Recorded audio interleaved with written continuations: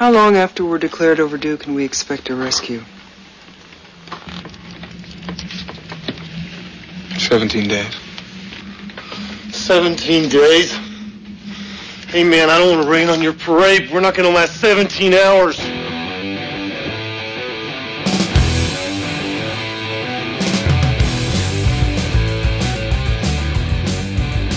Oh shit, it's about to get real. Chillin', everybody's fascinated with films. I got Dave on my left and Paul on the right. We talking movies all day and all fucking night. That's just how we do it now, cause we breaking it down. And everybody get your popcorn, come gather round. He had that one already written. No, man, that's a freestyling master right there. So hello and welcome to a new episode of Fascinated with Films. What's going on, everybody? What is up? Seems like it's been a while, but we only missed like a few days, I think, like that between our normal like week to week because of the pig roast. Yeah, I'm still in a pig coma. Ironically, I didn't eat a ton of pork. Oh yeah? I ate a lot. I ate a lot. We took some home. We went back the next day and had leftovers. So heck yeah, I'm porked fed out. My dog a bunch of pork. She got a bunch more early come. That's awesome. So it was cool. We got to reconnect with some of the family and friends, and got to talk some movies and played everything. Ball. Played some wiffle ball.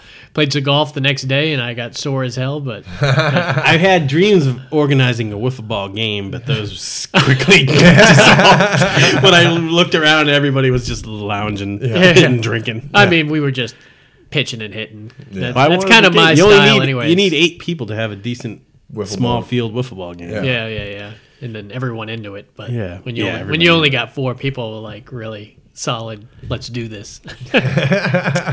So what was our last pod? Last pod was 70s horror. Hopefully everyone enjoyed that.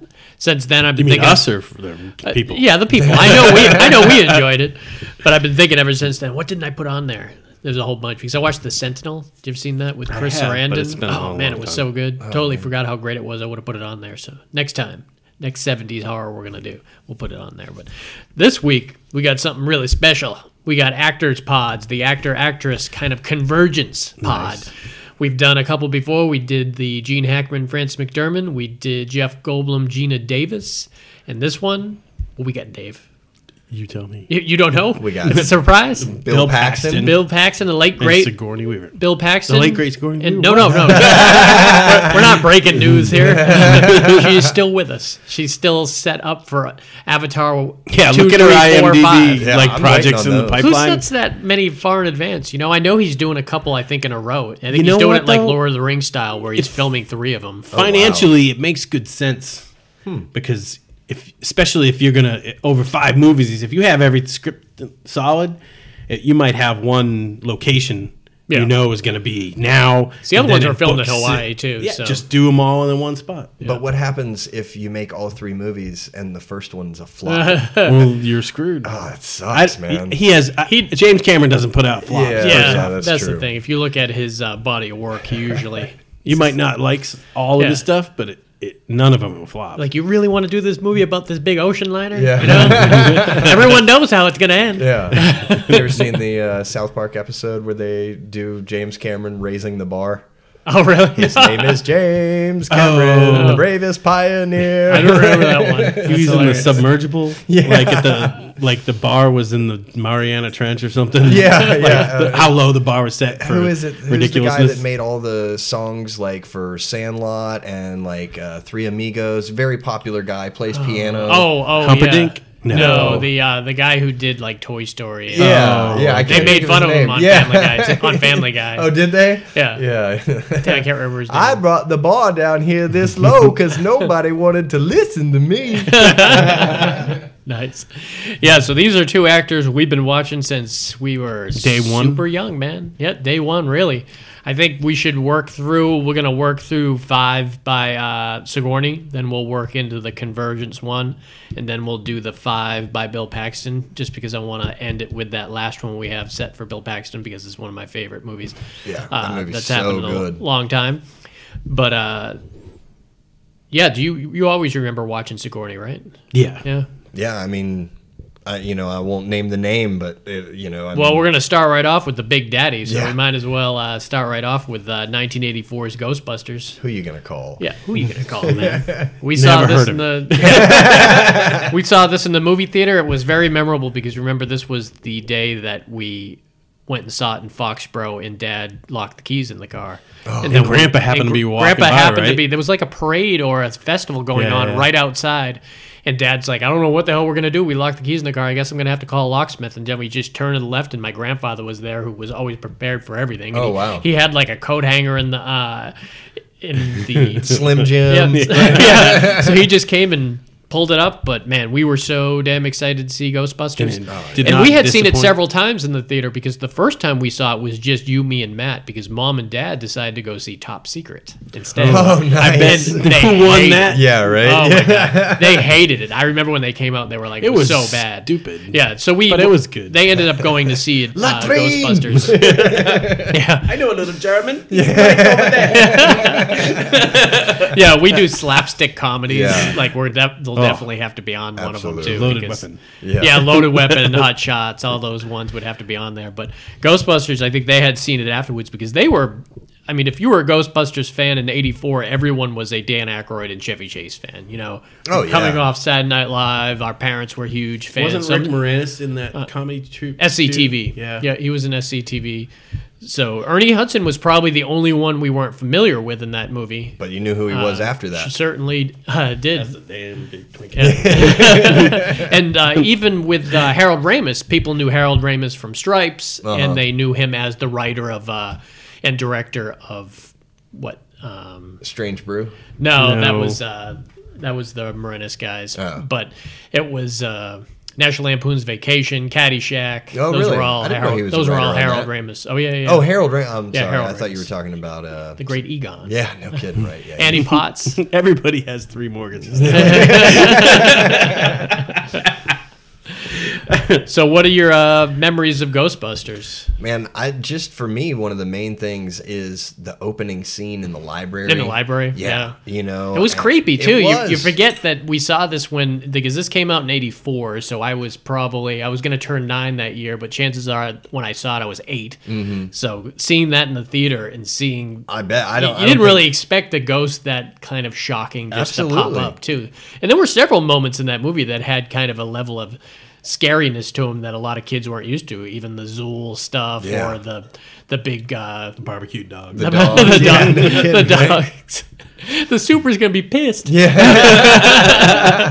Or even that scene with Sigourney, the first scene where she's in the kitchen and the eggs. The eggs start boiling on the and the countertops and the chair. Well, that was later on, but yeah, that was a shocking scene too. Yeah. The idea that she just got taken over by I just gave her about 1,000 cc's. I want you inside me. I think there's already enough people. I think there's too many people in there already. Yeah. We were just watching that Rick Moranis scene where they meet in the hallway. Oh yeah. Oh. And as the keymaster? No, before that. Where he's inviting her to the party. Yeah. And he's like, your television was turned on real loud, so I turned my television on real loud. I climbed out and tried to get yours off. It's ridiculous, man. And this was a brilliant idea that is carried on through cartoons and even the remake. Video games, figures. All that stuff. I love the action figures, and, man. I mean, there were a ton of money. There was 2 of them, remember? There was like the Ghostbusters and then there's the real Ghostbusters. Yeah. Because the original one was good. Yeah, the real Ghostbusters. The original one was weird and they had the monkey in it. It was a big gorilla and there was a bunch of other characters that had nothing to do with the movies, which was weird that it even got greenlit to go out there. Yeah. And they were pissed. It's too much. When you have to put the real at the beginning of your stuff, Right. I know a lot of people on Twitter have to do that, like the real right. such and such, because people confuse it and you have to look for that blue check mark. I remember seeing like an interview with Dan Aykroyd, and it was like pre-Ghostbusters remake, whatever they call that one, which I thought was good. Which one? The remake. I haven't seen it. I liked it. I thought it was good. We'll talk a little bit. They about were, that on this interview, they were asking about like a Ghostbusters 3, and I've actually never had the chance to see it. But he said that the storyline on the video game was supposed to be meant as the third movie, and you can actually go on YouTube and like watch it, and I think it's like an hour and 15 minutes or something like that. So, they filmed someone playing through the video game. Yeah, and just took all the cutscenes from it and put it together and like made the movie out of it. So I don't know. I need to check that out sometime because like he literally out of his mouth said like this was supposed to be the third one. Yeah, you know, that's brilliant. Man. And I think all of their voices are the voices in that game too. Oh, interesting. I think so. I didn't know that. I don't remember the video game, the original. It must have been I know there was an 8-bit NES game for it, but I thought it sucked. They ended up not getting along after a while, right? Who's this? Bill Murray and Dan Aykroyd.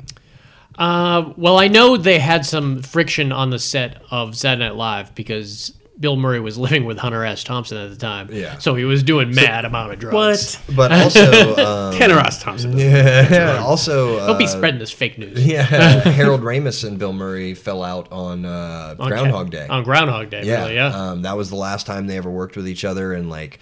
You know, Bill Murray made a statement when Harold Ramis died, and I mean, honestly, it wasn't like a super loving, you know, it was just kind of like, well, we had our problems, but, you know, rest in peace, da-da-da. He was a genius, man, and those guys worked close together. I don't know what the falling out was. I don't either. Just seeing them in Stripes is just hilarious. Oh, yeah. To watch them do their thing. It's a shame we lost him really young because people forget they don't see him a lot of times in the movie, but he's behind the scenes a lot in those movies that he did. Even like, I think he did Club Paradise too, which is a random one a lot of people don't even remember. The Robin Williams one. Yeah, the Robin Williams one that had Eugene Levy and Rick Moranis in it. Oh, wow. Remember they were after pot through the whole movie, and they finally find it. It was like a Jamaican like vacation type thing. It was really funny. Huh. Yeah, you have to check that out. But what are some of your favorite scenes in Ghostbusters? I like when the whole tone of the movie seems to shift when Dan Aykroyd and who was the black? Ernie Hudson. Were riding. Remember then they switched to that really dark music. They're talking about Do you believe in God? Do you believe in God? Oh yeah. And the whole feel of the movie just changed. It did dark at that point. Yeah. And I was like, oh yeah. When Pecker came in and released the ghosts. Yeah. To the city, that's kind of where it really shifted to me, and we were like, "Oh, this is some dark shit." That was a great scene. You guys need us now. Before we were just performing a public service for money for people that need us in their private residence, but now we actually got to save the city. How about you? You have any scenes that stand out more than others? Yeah, well, actually, just like effects wise, I really liked where they fought Gozer at the end. I mean, the Stay Puft Marshmallow Man. Oh, yeah. And like, you know, the gate that she was in. Yeah. It just what did you do, Ray? What did you do? It was just popped in there. I tried to think of the most harmless thing. There? I love Ernie Hudson. He says, next time someone asks if you were God, you say yes. Oh, was that him? I thought that was Bill Murray. No, it was Ernie. Oh, yeah. I do like the first time they see the ghost, when they catch the ghost and then they're leaving. And at the hotel. And he's like, well, here's it's $5,000 for containment. We're on a special on that this week. It's only $2,500. I love that whole thing with he's like, I had no idea how much it was going to cost. I refuse to pay. Yeah. We'll just go ahead and put it back in there. I love when they went up, they met the guy outside the elevator. He's like, you guys sort of cosmonauts? Yeah. He says, I'll take the next one, thanks. No, he's like, someone's hot cockroach up on 12. It must have been some cockroach. Take your head off, man. Or where they shot at the maid. What the hell are you doing? Remember we used to run around saying Killer Clean Lady? Oh, yeah, the Killer Clean Lady. Down in Florida. Yeah, it was Florida or we New had Hampshire, gone on vacation right after we saw this movie. Yeah. And every time we saw a clean lady in the hallway, we kind of thought it reminded us of that scene. What the hell are you doing? Spraying the fire out with the clean. Oh, man, I love when he gets slime for the first time. And Dan Aykroyd's so excited. That's great. Yeah, save some for me. Oh, that was what's his name? Egon. Egon, yeah, save some for me. Oh, man, it was great. And Sigourney Weaver had come in because we're talking about one of the Aliens movies in this pod. We're going to talk about Aliens later on. That'll be our convergence between Bill Paxton. But she's coming off of the first Alien for this movie when she comes into this, and she brings a lot of credibility into this movie as kind of that great star, and she's kind of an imposing force anyways because she's so damn tall. Yeah. She's just shy of 6 feet tall. She's like, I think her IMDb page said 5'11" and a half. Mm-hmm. That's where you use the half. Well, like you're a little kid. I'm giving myself 6 feet. You like that half. I mean, if she wears heels, she's got to be like 6'2". Yeah. So it's pretty wild how huge she is, and she's got to come and be like right off of Bill Murray in all these scenes, and then like you said, the scene where she gets attacked by the dogs inside the chair. Yeah. Where the hands come out of the chair, just drag her across. And then Yeah. she's got those great scenes with her and Rick Moranis. When Absolutely. They come to each other and the gatekeeper and the keymaster. I love the chase between Rick Moranis and the dog. Oh, outside the restaurant? Yeah. Oh, yeah. And all the people, like, he's screaming and everybody just stops and looks at the window. Yeah. And then just returns Yeah. eating like nothing Even happened. before that at the party. All right, who brought the dog? Yeah. The scene you were talking about.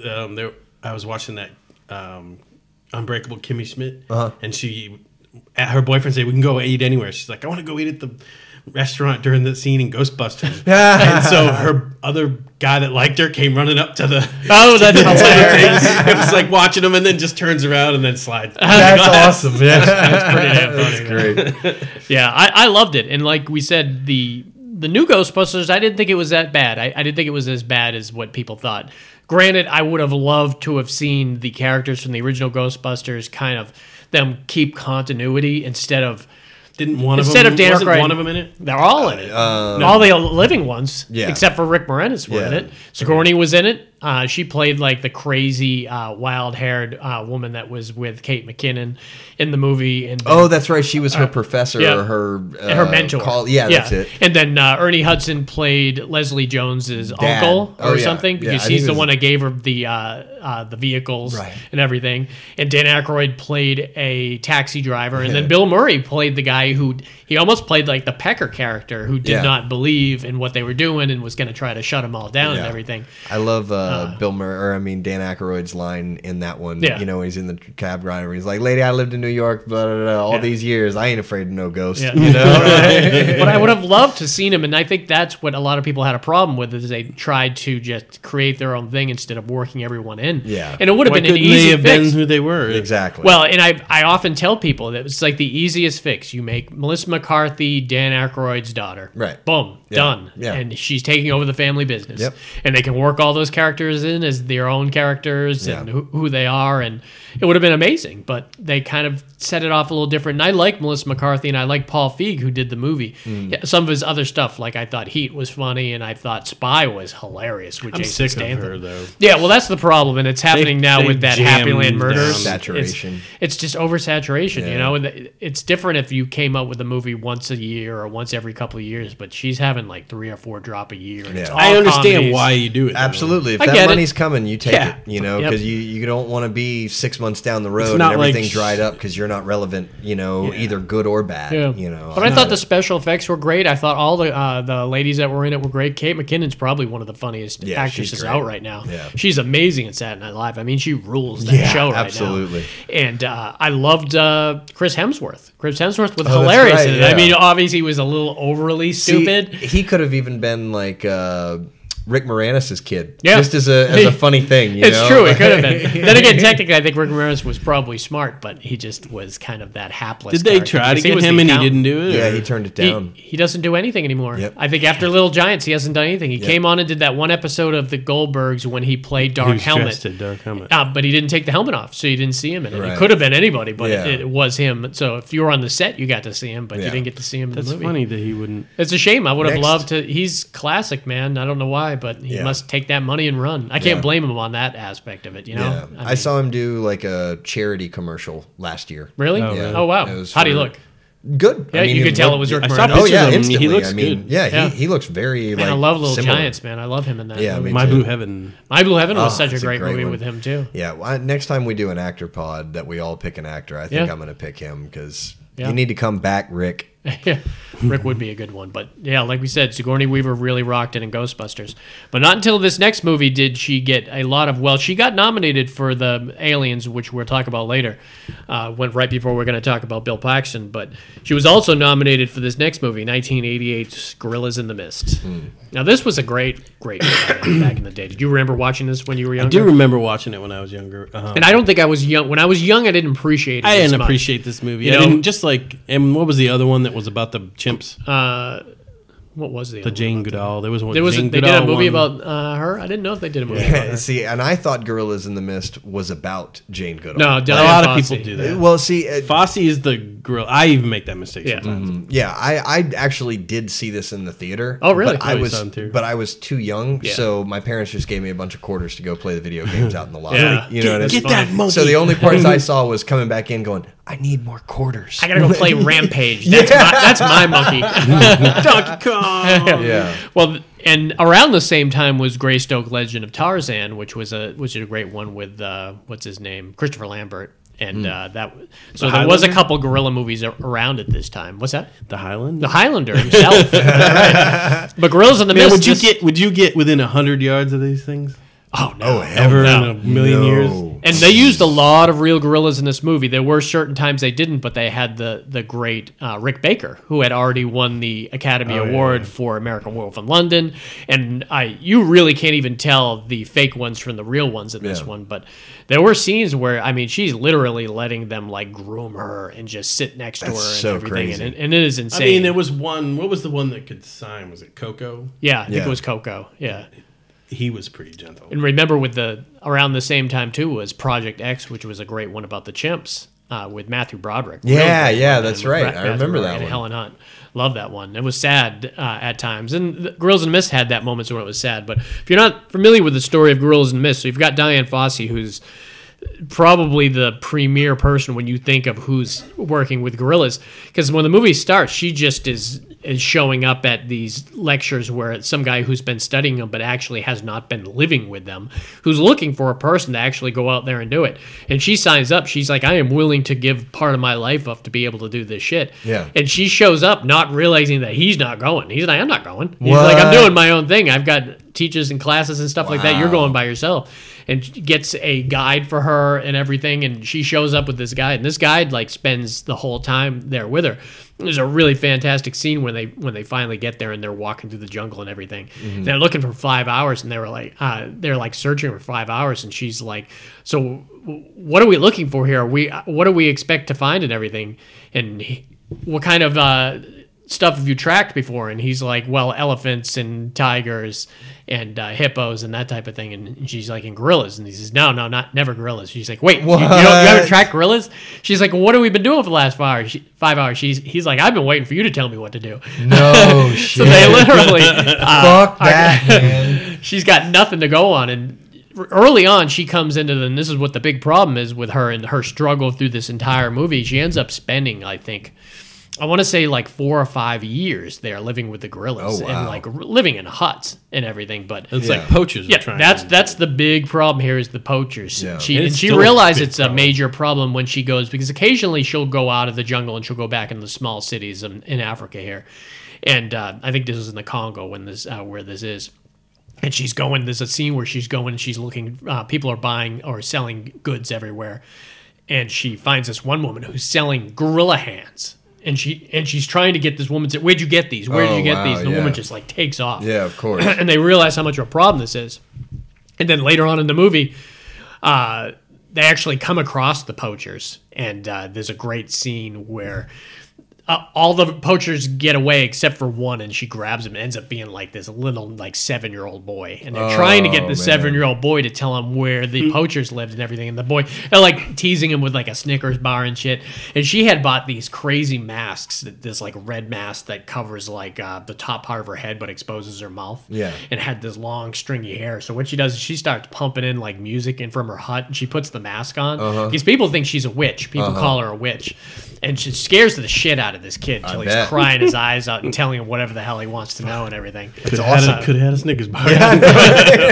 But there's a great moment where the great Brian Brown shows up. I don't know what the hell happened to Brian Brown. He hasn't been around for a while. But if you're familiar with the FX movies, I love the FX and FX2. Those are pretty obscure. Really, they are very obscure, but they're great movies. And that's again one of those where I've always thought that like everybody knows FX. Yeah, like you'd be surprised how many people don't know anything about FX, but blown away if you walked up to somebody and they knew what that movie was. Yeah. They're both really good, though. Both those movies with Brian Brown and Brian Dennehy. The Bryans, man. Yeah. Well, he comes in here as a National Geographic photographer.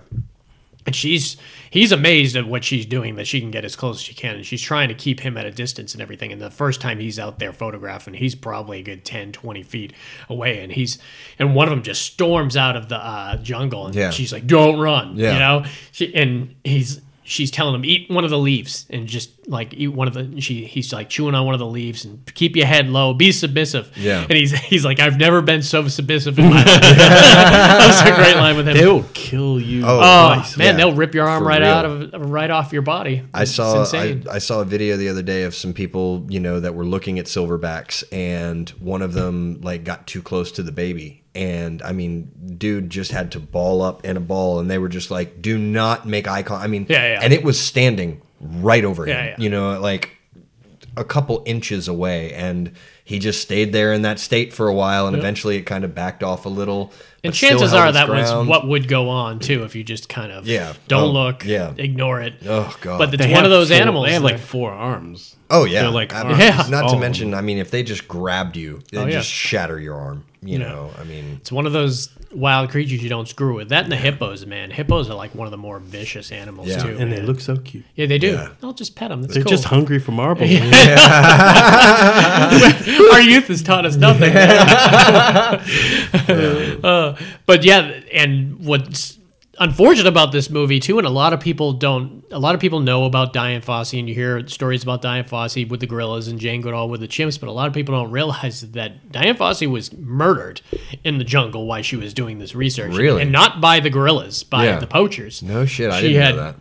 She went and found one of the poachers' villages at some point, and her guide, who becomes really good friends with her, is trying to keep her safe through the whole movie and trying to get her to do the right thing, cannot keep her from burning their village down. And so she takes a torch because she finds a gorilla missing its head and missing its hands, and she was really affected by this, and to the point where she's crying her eyes out. It's like a family member at that point. And they buried the gorilla, and they had named this gorilla and everything, and she ended up being buried next to the gorilla at some point. Oh wow. But late at night, she's got all her pictures scattered on her bed, and she just falls asleep, and you see someone come in. They come in with a machete and just chopped her up with the machete. That's how they do that shit in Africa. Yep. And the guide finds her, and the movie kind of ends with her being buried. And there's a great scene where she's buried, and they surround her grave with these great little rocks. And next to her is the other gorilla that had been killed, surrounding with rocks. And I always thought it was great that during the credit sequence, right before the credits roll and throughout the credit sequence, you see her guide friend who is kind of taking part of the circle of rocks apart and connecting her and the other gorilla together as one kind of big monument there and everything. So it's crazy. And it also has one of the best lines. She keeps going throughout the movie and kind of antagonizing this guy who's stealing the gorillas and buying them for the zoos. And he points a really good question to her at one point where she's like, "Where's the first time you saw any of these wild animals, Miss Fossey?" And the answer's in a zoo. Yeah. You know, it's one of those hard things, and it's like with the carnivals. I've completely turned on the carnivals. You know, circuses. Sorry, there's no reason. Carnies. I know. I think they should stay in their natural environment, because if not, they're going to be on the street. Oh God, the carnies need a place to go. Yeah. No, but the circuses and the stuff they put them through. I mean, that's horrible. You remember we grew up? Yeah, we grew up going to them, man. Used to come, and Ringling our Brothers tree and all that. In our yard huge to tie the elephants up to. Really?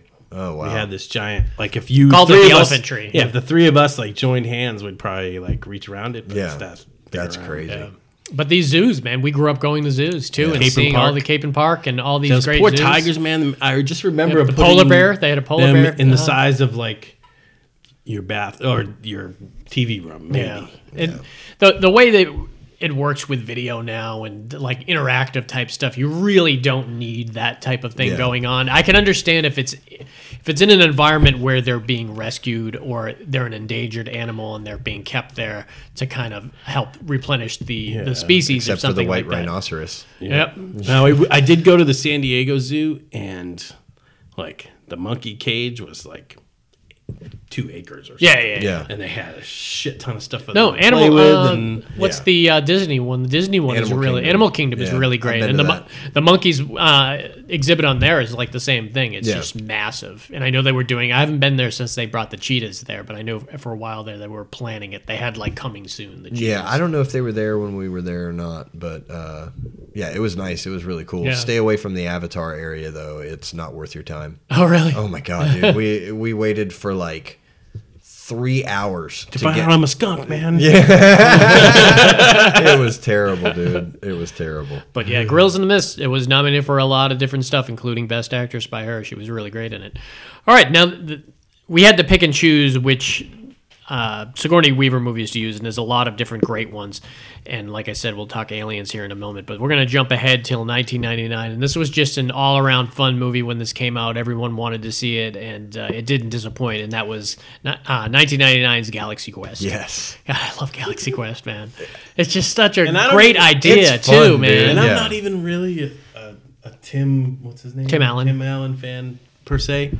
He was great in this, He was though. good in this. Yeah, absolutely. I mean, that was his time period, though. You know, he's kind of lost his luster now. Where who gives a shit about him unless he's the voice of Buzz Lightyear? Yeah, right. You know, really, other than that, but great actors in this. You had Sigourney Weaver and Sam Rockwell. But yeah, Sigourney Weaver being a blonde, which wasn't often you got to see her that way. She looked good. Yeah, she did. That was part of her thing too. That they kind of put her in the outfit that was a little too small for her and everything. And it was the ongoing joke in it. Yeah. So you've got Tim Allen, you got Sigourney Weaver, you got Sam Rockwell, you got Tony Shalhoub, who is amazing in this. That's right. And then you've got some of the aliens. You got the guy Enrico from Just Shoot Me playing the lead kind of alien. And who was the girl? The girl was from Dodgeball. She was the real weird looking girl Yeah, from Dodgeball. She was yeah. also in Kick-Ass too. Mm-hmm. And then you've got the guy from The Office, the guy who played Dwight in The Office. Oh, that's right. But I also forgot. Justin Long was in this, and one of my favorite characters in this was Alan Rickman, who played that like curmudgery kind of pissed off guy. The Ferengi. Yeah, he kind of played like the Ferengi guy. The whole thing. It's a total ripoff of Star Trek. We brought you food from your natural your homelands and planets, and they gave him like those worm bugs and everything. He's just looking at them. Tim Allen's like got some real food. So basically, what's going on here is it's a take on Star Trek, you know, and it's the crew of Star Trek, and they're going to these cons. And in 1999, it was really early on with these cons. Now it would even have been They weren't as celebrated as no, they weren't. Right, It was like we are desperate. We need money, this type of thing. Yeah. Now you were a nerd. Yeah. And these guys were not getting paid what they are getting paid now. If you go meet Shatner and you want a photo of him, you're going to be paying $120. That's so crazy. It's insane. Yeah, Norman Reedus is over $100 for a picture of him and everything, and it's just ridiculous. I will walk by and take a picture of you with my iPhone for free. Yep. They hide you. They hide a lot of these cons. They'll hide you behind like curtains and stuff, so you can't do that, which is ridiculous. That's man. It's terrible. stupid. I think I saw somebody taking a picture of a celebrity, and someone else was recording them taking the pictures of the celebrity, but from like far away, and the celebrity started screaming at Oh yeah, Gosh. Some of them will get pissed off, but that's when you can tell who's really an ass and who's not at these cons, because a lot of people are really friendly to the patrons. I've been to a lot of cons before, and luckily I like a lot of the comic book artists and stuff. And certain they don't people charge. I can see it. They Like don't charge for autographs to the comic book artists, and they don't charge for photos with them. And some of the minor celebrities, like I met the Rob Paulson, who's the voice of like Yakko from the Animaniacs. Now, see, I would understand why cool those guy. guys would charge. Yeah. They got to make everybody they can. Exactly, yeah. But Shatner, come on. No, Jesus you don't Christ, have to. I Bill mean- Shatner. Dude, Priceline's got you covered for the rest of your Yeah, life. they could make it affordable for people, but it's interesting just to see them and talk to them. And I love in this movie too, where you've got some people who just play the game and they're excited to talk to the fans, but Tim Allen could not care less, and that's how he was kind of the Justin Long character, who's coming and asking questions about stuff that's been written. You got to ask the writers that, boy. You know, type of questions like I don't know any of that shit. Yeah. Or you got Alan Rickman, who he's the only one who has to be in makeup, so he's kind of pissed off anyways, having to be there. So what happens is, some of the people at the con, they show up and they're actual aliens from another planet. That's right. And they think they've been watching all these episodes thinking it was these guys for real doing this when they're actually just doing a TV show. Yeah, absolutely. And so remember, they hire Tim Allen to come with them to the con. Remember, he's Oh, hungover. he thinks it's a shoot. Yeah, he or thinks it's like something. a. that's right. Yeah, Yeah. it's It's like, wow, usually it's just cardboard and stuff. But this is really good set. Yeah, this is really great. So they literally beam him up there, and instead of being like freaked out, he's like a believer after that. When they beam him back, and he's like talking to the other guys, he's, "You're not gonna believe this. You It was got to kind see of cool this." how they did the beaming. It was different than. Yeah. I don't know if did they show it in the show. No, because it was done. It was different than the show with what the aliens were Yeah, doing. yeah. So it was completely different to them. Remember when they beamed his monk up? Oh yeah.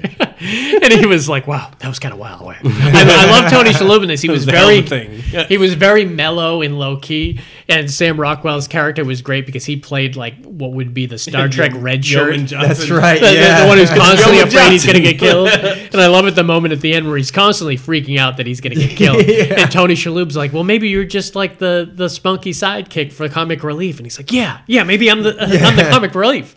And he ends up having some great moments in the movie and everything. But they literally have to do their actual jobs, and they learned how to kind of do all the bridge and everything from watching the show. Right. So they would know how to activate everything and stuff. Yeah, and the pilot knows how to, fly the ship Yeah. and everything like that. Yeah. So it was very interesting. Do you have any memories of this movie? Did you watch it in the theater when it came out? The thing is I've seen it a bunch of times, but I only remember little bits and pieces of things, and I'm trying to put it all together, but I'm just having trouble. How about you, Dave? What's that? Do you remember any specific scenes that you liked or stuff in it? I like when the whole exchange when he's fighting the warthog that was down on the planet, and then he finds out it wasn't the warthog that he was supposed to be fighting. Oh, the rock And he creature? starts fighting a rock. He's Oh, the being rock really creature, cool yeah. about Oh, it. that's And they had to right. leave him He hasn't there. got- He hasn't got any. What was it? We haven't got any weak points. Yeah, Oh, he's a yeah. rock. He's a rock. I love when they had to actually call Justin Long in the dorks. Oh yeah. To help them out. We Right. switched handheld things by accident. Yeah, and so that's how they were able to do it. And remember, there was a great scene where he had to help them through those fire, kind of that maze where the fire. yeah, that kept was pretty Yeah, cool. spurting, He had, and he's like, like, the "Jump now, blueprints. jump now, jump Yeah. now!" And he has to actually bring them, and then they literally, after fighting these creatures too, they're fighting are these like really, really kind of makeup and costume driven characters. Don't they beam the rock thing onto the ship? Yeah. Yeah. Is that how Yep. they get it? And then they end up crash landing the entire airplane into the con, into like the Hall H type con, where they all think it's part of the thing, and they're all like announcing them as they're stumbling out of the Right. the ship and everything. And I think it's hilarious, man. Yeah. It was just a lot of fun. It I mean, it was was fun. like a PG movie. It was good for the whole family and everything. Yeah. And I loved it. I had heard that Gotta make one of Alan those every once in a Rickman. while. Yeah. Alan Rickman's not a huge fan of like sci-fi, but he read the script and he's like, "No, this is just too damn funny for me not to do." Yeah. No, his character was great in that too. He's another person we lost way too early, man. That's That was- right. He died? Oh, he died a Couple long years- time ago. Oh, Did he really? really? It was like 7 or 8 years ago. What? Yeah, it's a shame. Wasn't he in the Harry Potter movies? Yep. Yeah. Yep. He was able to finish the Harry Potter movies, thankfully, but after that, he I did was, not he was realize gone. that. Yeah, shortly after the Harry Potter movies ended, he had died. That was sucks. really sad. So after Galaxy Quest, we got this movie that made absolutely no money. 2009's Avatar. Do you know how much this movie made? This was like $235 million to make, and it made like $2.7 billion. Jeez, It is the highest making grossing movie of all time. That's crazy. It's insane. And I hear a lot of people knock this movie, which is I crazy. love Avatar. I love Avatar, Yeah. and you don't make that much money if it's not a fantastic movie. It was really good. It's so different watching it on the big screen, and I don't care what kind of TV you have. It's just such a huge It is. difference from It is. seeing it on that to a 60-inch TV. or even 3D. If you were going to watch a I 3D, saw it in did you see it in 3D? Oh it my was good. God, I never it did was get to so see it in good. 3D. I got a pirate copy of it. Yeah, remember? we did. Yeah, we were like. I making remember movies. when I first told Paul I got a pirate copy. He was like, I don't know if I'm okay with that. Because we were making movies films, too. and you were Right, like, yeah. I wouldn't Like, want I don't know. We pirate- get caught watching pirate. Thing. It might ruin our movie career. dude. cancel our Columbia House subscription. And to this day, I think that's what held us back. Man. Yeah, right, Like, see? the It's all karma your from fault. watching Avatar. All your fault. Dick. But yeah, I remember, and like I hadn't really even heard anything about it, but they put out a release. It was saying- it was interesting that they were kind of keeping it kind of silent what this movie really was. Right. And what drew me to it was because this was when 3D really made a huge jump and they were pushing it. And this was at the time the most modern thing.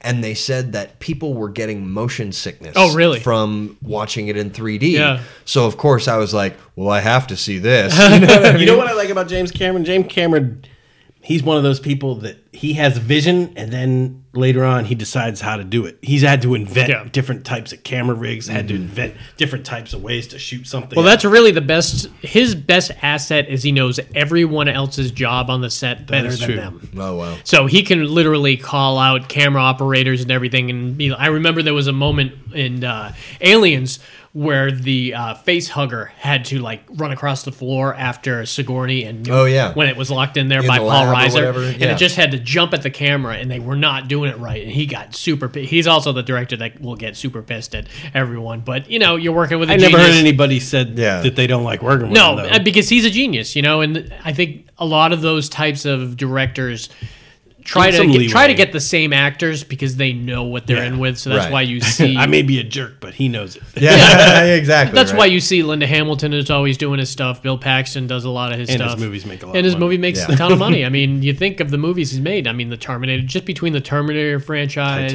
or Titanic, because Avatar. At one point Titanic was the greatest movie. Yeah, he beat himself. So he beat himself. Right. It's insane. So quit beating yourself. No, man. So there's like 5 of these coming out, but for those who aren't familiar really with Avatar, it was a really ingenious idea. Yeah. And I love the idea that they what was the main guy's name? Sam Worthington.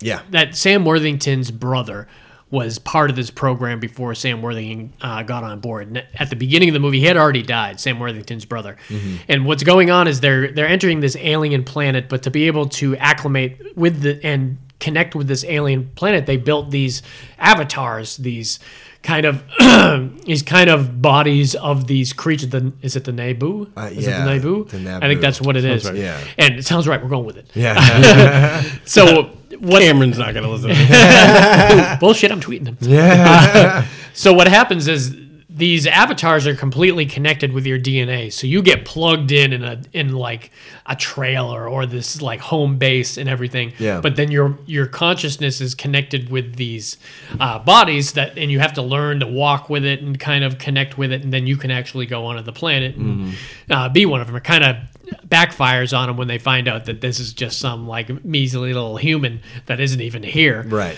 But I love the idea that not only could his character reconnect because it has the same DNA as his brother, now that his brother's died and his avatar is kind of empty, right, that Sam Worthington can drop in. But the idea that Sam Worthington was a Marine and lost his legs, the use of his legs. So this was also an opportunity to do something amazing, but to have the use of his legs back again. So Absolutely. It was great. Yeah. And Sigourney was great in this too, and this is why this was a definitely given to put her in this on this pod with her. I love the idea that at the very beginning, she did not like, I think she called him a jarhead through the most of the thing, because that's who her kind of opposition was during this. And your boy's kind of the main Marine guy. Yeah, he's great. Stephen Lang, he was so great in this movie, man. And me and Dave, I know, have always been Stephen Lang fans ever since like Manhunter or The Hard Way, Hardy Crasher. Yeah. Doesn't he cross over on this, maybe? What's that? Doesn't he do a crossover on this, too? Does he? With what movie? I'm not going to say that. There is a crossover. There is a future Bill Paxton movie we're going to be talking about where Stephen Lang is in this in the movie, and very character that you're not used to him kind of playing, because then again in Manhunter he was kind of that weak, weaselly kind of reporter that end up tortured by the serial killer. But in this movie, man, he got jacked. Oh, yeah. He was huge. Yeah, absolutely. And when I watched this movie, I immediately thought he needed to be 50s, too. Oh, yeah. As great as James Brolin was as Cable, I always thought Stephen Lang would be that Cable. Would have been it, because he looked just like him in this movie. Yeah. I mean, he looked just like Cable. And that scene where he's talking to Jake Sully, where he's talking to Jake and he's actually in that suit, which is very reminiscent to the suit in Aliens that Sigourney went in. Right. And he's beefing himself up. It was kind a of Cameron. bit. It was a Cameron really cool movie. So yeah. And so what's going on is, you know that Jake is going to go onto the planet and he's going to kind of observe and see what's going on with all these different creatures and everything. But Stephen Lang wanted him to go in there and kind of be his guy behind the guy, being a Marine and having his first allegiance obviously is to the Corps. And he goes in there with that kind of mindset that that's what he's going to do, but he just gets turned over by these people and the environment and how connected they are with it's a very hippie type movie in the core of it. I would absolutely live on that planet. Yeah, absolutely. Right, it really was kind of, I always considered it like a live action Fern Gully. Do you remember? Yeah, yeah. It really kind of was.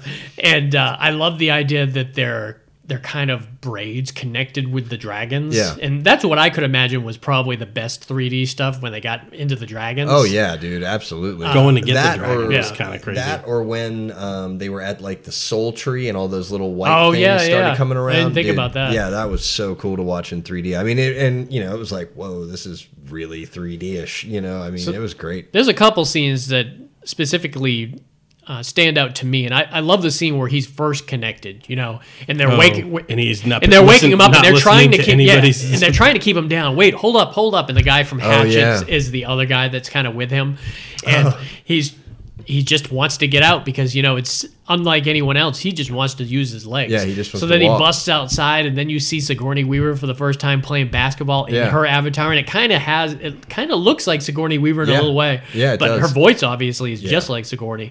So he just can't stop running, and he's running in that field. But the other scene that I really love is when they're going through the jungle for the first time, and you get to see that like panther type cat. Oh yeah, man, that was she such comes a and saves him, right? Yeah, and you could tell that was a vicious. You don't realize that these creatures in this jungle are really, really scary and will bite your head off. Yeah.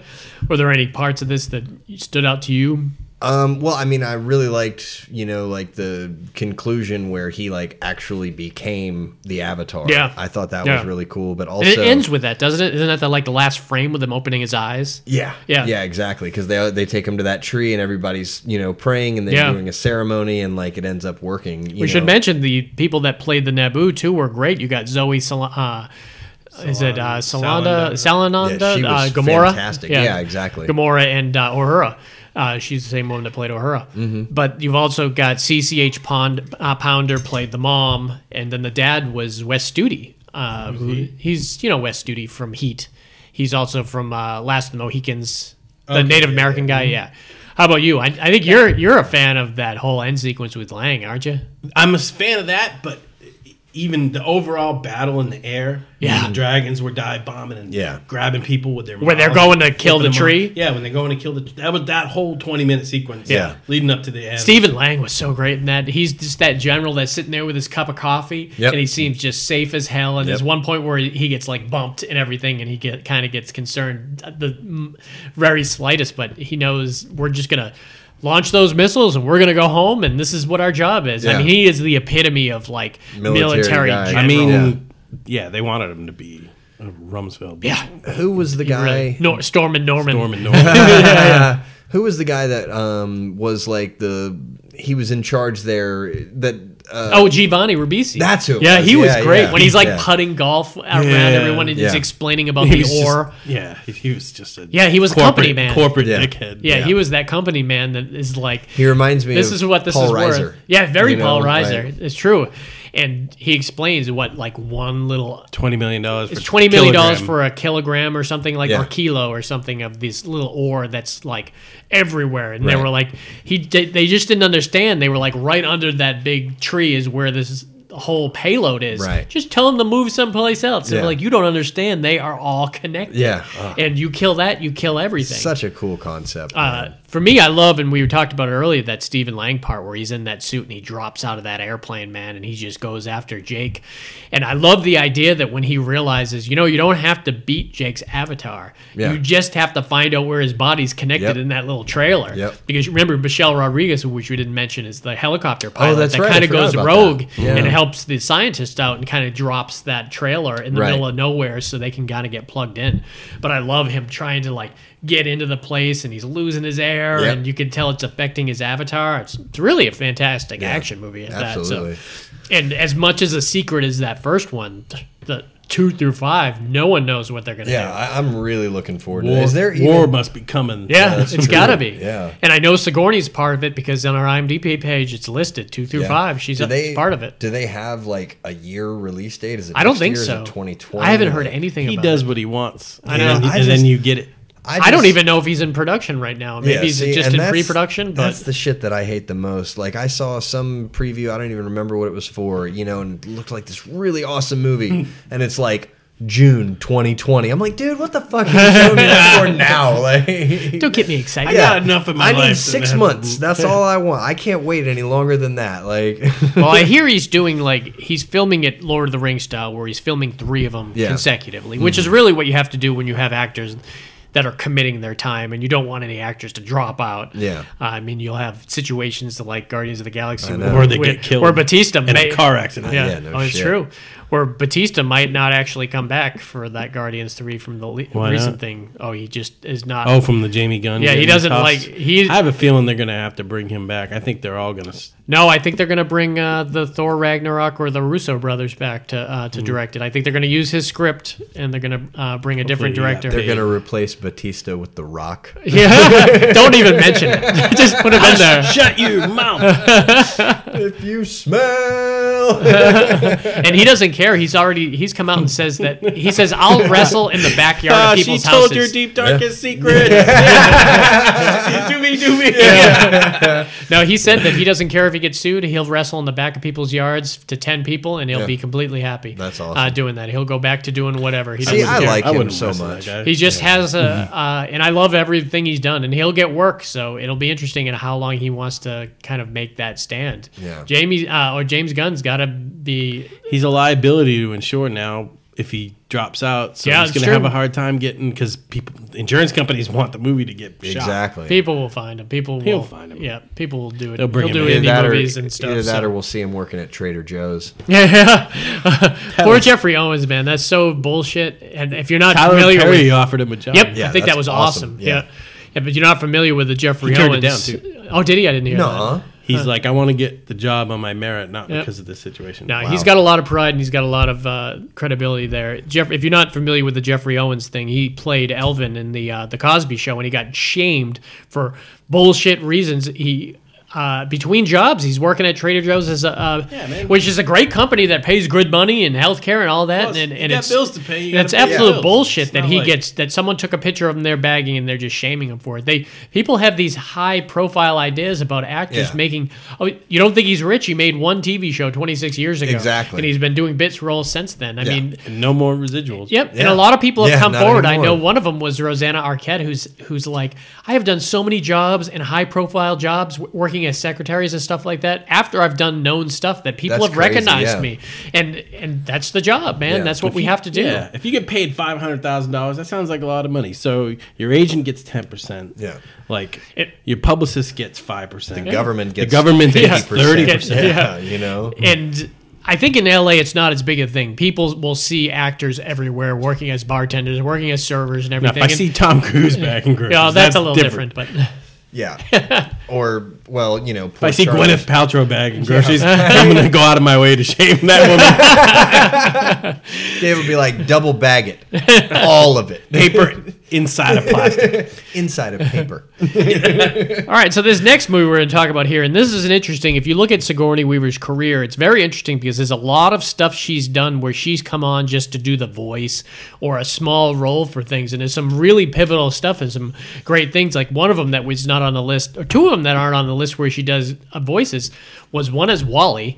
She came. Oh, that's she came right, in yeah. and did the voice of like the computer at the end, Yeah. with the guy in the floating chair and everything. Wally. And then another one was Finding Dory, and it was really done really funny, where she was the voice of the rehabilitation park where all the fish were being kept, and they kept saying her name. Hello, I am Sigourney Weaver, and welcome to this kind of thing. And so you constantly heard Dory saying stuff like, Sigourney Weaver says that we got to go down there. So they're actually using her real name in the movie, so it's really, really funny That's how they've great. done that. Well, there's another movie where she came in just to do a cameo at the very end, and this was a fantastic movie, so I figured this would be fun to talk about. is 2012's Cabin in the Woods. Oh, yeah. This is so great. This is a great Joss Whedon movie before he became famous and also before Chris Hemsworth became famous, because this dropped before he became like Thor. Yeah. And he was just one of the guys in this movie. So this was one of those fun, and I'm always willing to watch really fun, ingenious horror movies anyways, and this really was a good one. Took a twisted turn. Oh, yeah. Like a ridiculously twisted turn. Because at the beginning, you were just thinking, oh, all right, you've got these... Friday the 13th style. It's got a Friday the 13th feel to it, and you've got these very, like, obvious characters. You know, you've got the jock, you've got the stoner, you got the virgin girl, you've got the really slutty girl. They were obvious within the first 5 minutes. You knew the dynamic between these characters. Right. And they're all going to borrow this RV from one of their parents or something and go to this cabin in the woods, and they're going to enjoy life. So like Dave said, like half hour into the movie... Was it that soon? I think it was. It might even have been sooner. It might have been like 20 minutes. Station. They stopped at the gas station. Yeah. You had that typical guy who don't go down there, I know, type man. of thing. Just turn around, man. Just turn around. And seems like everyone else knows what's going on besides the characters. But what really happens is they go down in the basement of that cabin, and they see these weird artifacts and everything. And that's when they cut into a very interesting scenario where you realize that they're being watched by cameras by this entire like company that have this really run by the great Richard Jenkins and Wilford Brimley. No, not Wilford. Bradley Whitford. Wilford Brimley would have been great. They're going to die of diabetes. The cocoon guy. Slowly. No, his greatest role was on Seinfeld. Oh, when he played the postmaster, and they kidnapped. I never saw that one. And they kidnapped Kramer, and they put a bag over his head because he wouldn't pick his mail up anymore. And they brought him there. Newman was warning him too. He was like, "You're gonna get the postman's gonna get pissed." That was a great random scene. That might have been the last thing I saw him in. Actually, was that movie, and I loved him in a lot of stuff. Well, anyways, that wasn't him. It was Bradley Whitford, who's really big right now. He had a resurgence. West Wing. He was not Tommy Boy. Billy Madison. He played also he played the asshole in Revenge of the Nerds 2. Yeah, he was the asshole in that. Yep. But recently, he got really famous not only for Get Out as the matriarch of the dad, who was really creepy, but in Handmaid's Tale, season 2 of Handmaid's Tale, very pivotal role. He was the kind of the master of the Alexis Bledel character, and had a major role in that. And he's got that. He did that turn that. Similar to Ted Danson, where his hair got all white now, but he looks really cool as shit with that white hair. Huh. He's got that white hair and beard that he's rocking all the time. But in this movie, you still had that normal look that looked very similar to The West Wing. Him and Richard Jenkins, I would watch a movie just with those two. Like if they did a prequel of this just with those two, it would have been fabulous. Yeah, absolutely. So why don't you tell us a bit about what is actually going on? So the company they're running, I guess they make all these creatures. They're like genetic. Well, I think they're kind of they sacrifice people to. Well, that's ultimately what's going on. Yeah. So, but what is the end goal? That's what I don't remember. To protect humanity. To appease the gods that are underground. Yeah. So what has to happen? Like it's like a blood sacrifice. But that's right. But there's rules to the blood sacrifice. So the people that are being sacrificed have to choose the kind has to be the virgin. They have to choose the creatures that are going to be their demise. Yeah. And by what artifact they touch in the basement, that's how it is being chosen. She's like, I got zombies. Yeah. These are zombies. Yeah. These are redneck zombie family. Yeah. These are exactly zombie leopard pirates.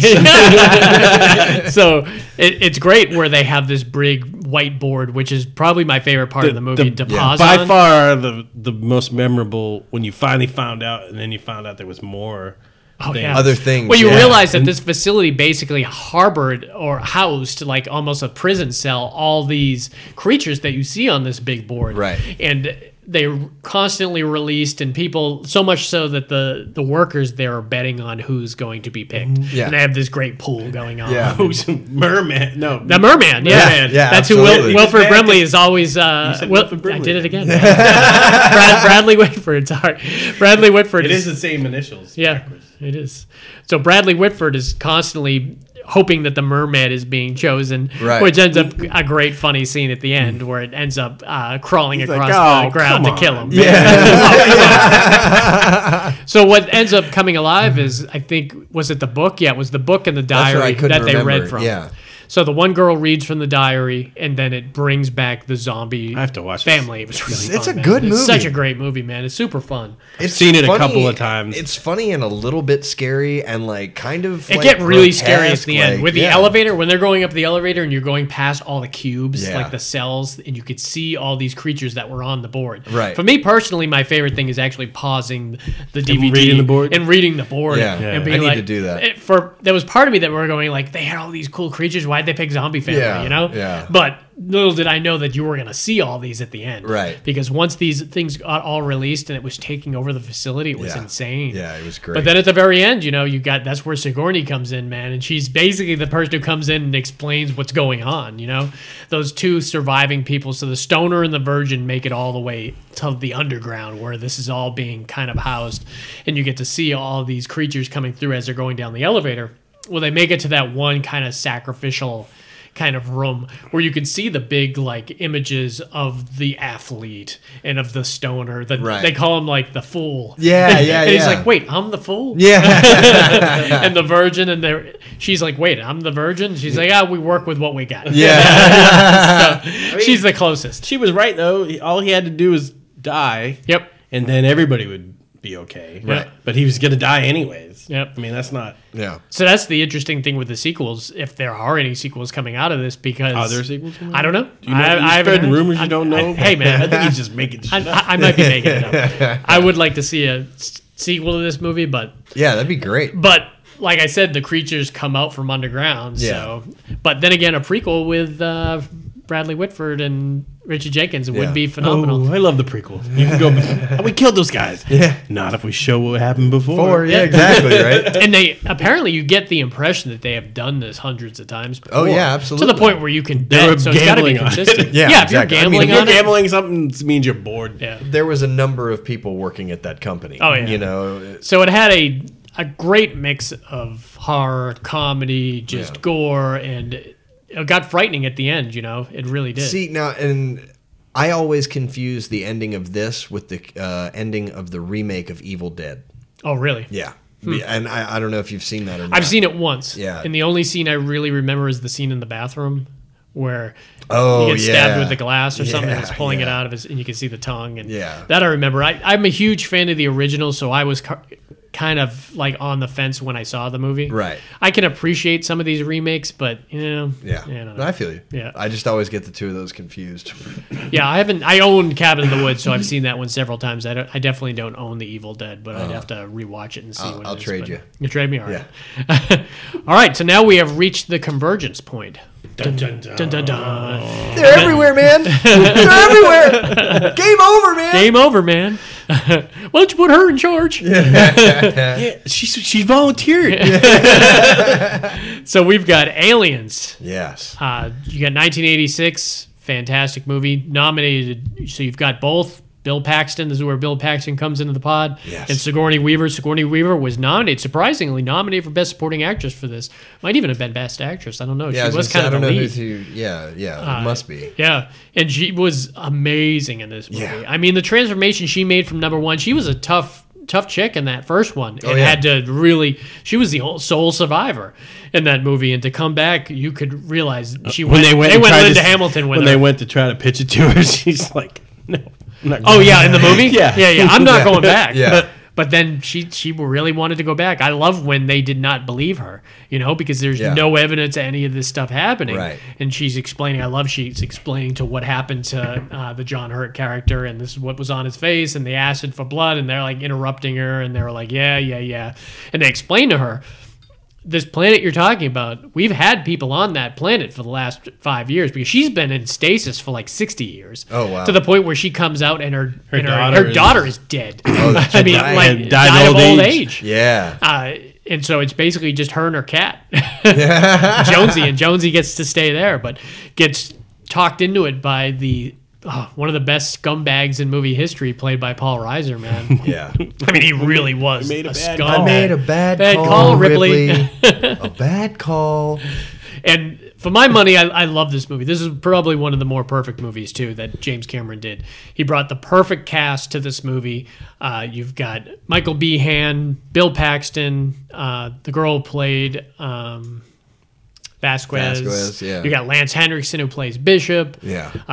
Paul He Reiser. reprised his role. Oh, man. Really, really great. And, yeah, he reprised it several times, too. So, Oh, yeah? Yep. Really, really fantastic. So, I'm assuming most people know what Aliens is and everything about Aliens. What is some of your favorite stuff about Aliens, man? Because there's so much, at least for me. You got to mention, I'm pretty sure it's this one. You got to mention Newt. Oh, yeah. You know, Newt. I really They like. mostly come out at night. Yeah, Mostly. And I think we talked about before some of the deleted scenes that really kind of flushed out her character, because you got this in the deleted scenes. If you watch the director's cut, you get to see her with her family. Oh, you get to really? see Oh, I her with her remember you little telling me brother about and her that. parents, Yeah. and you get to see her father have that thing attached to her head. Yeah. where it all starts. You know, you don't get to see the fallout from that, but you got to see that they found something and they were super excited. We're gonna get a huge bonus, man. Yeah, exactly. We found something that no one else found, so they were all very happy. And then when they dragged her dad back into that truck and she starts screaming, that's where they kind of cut it.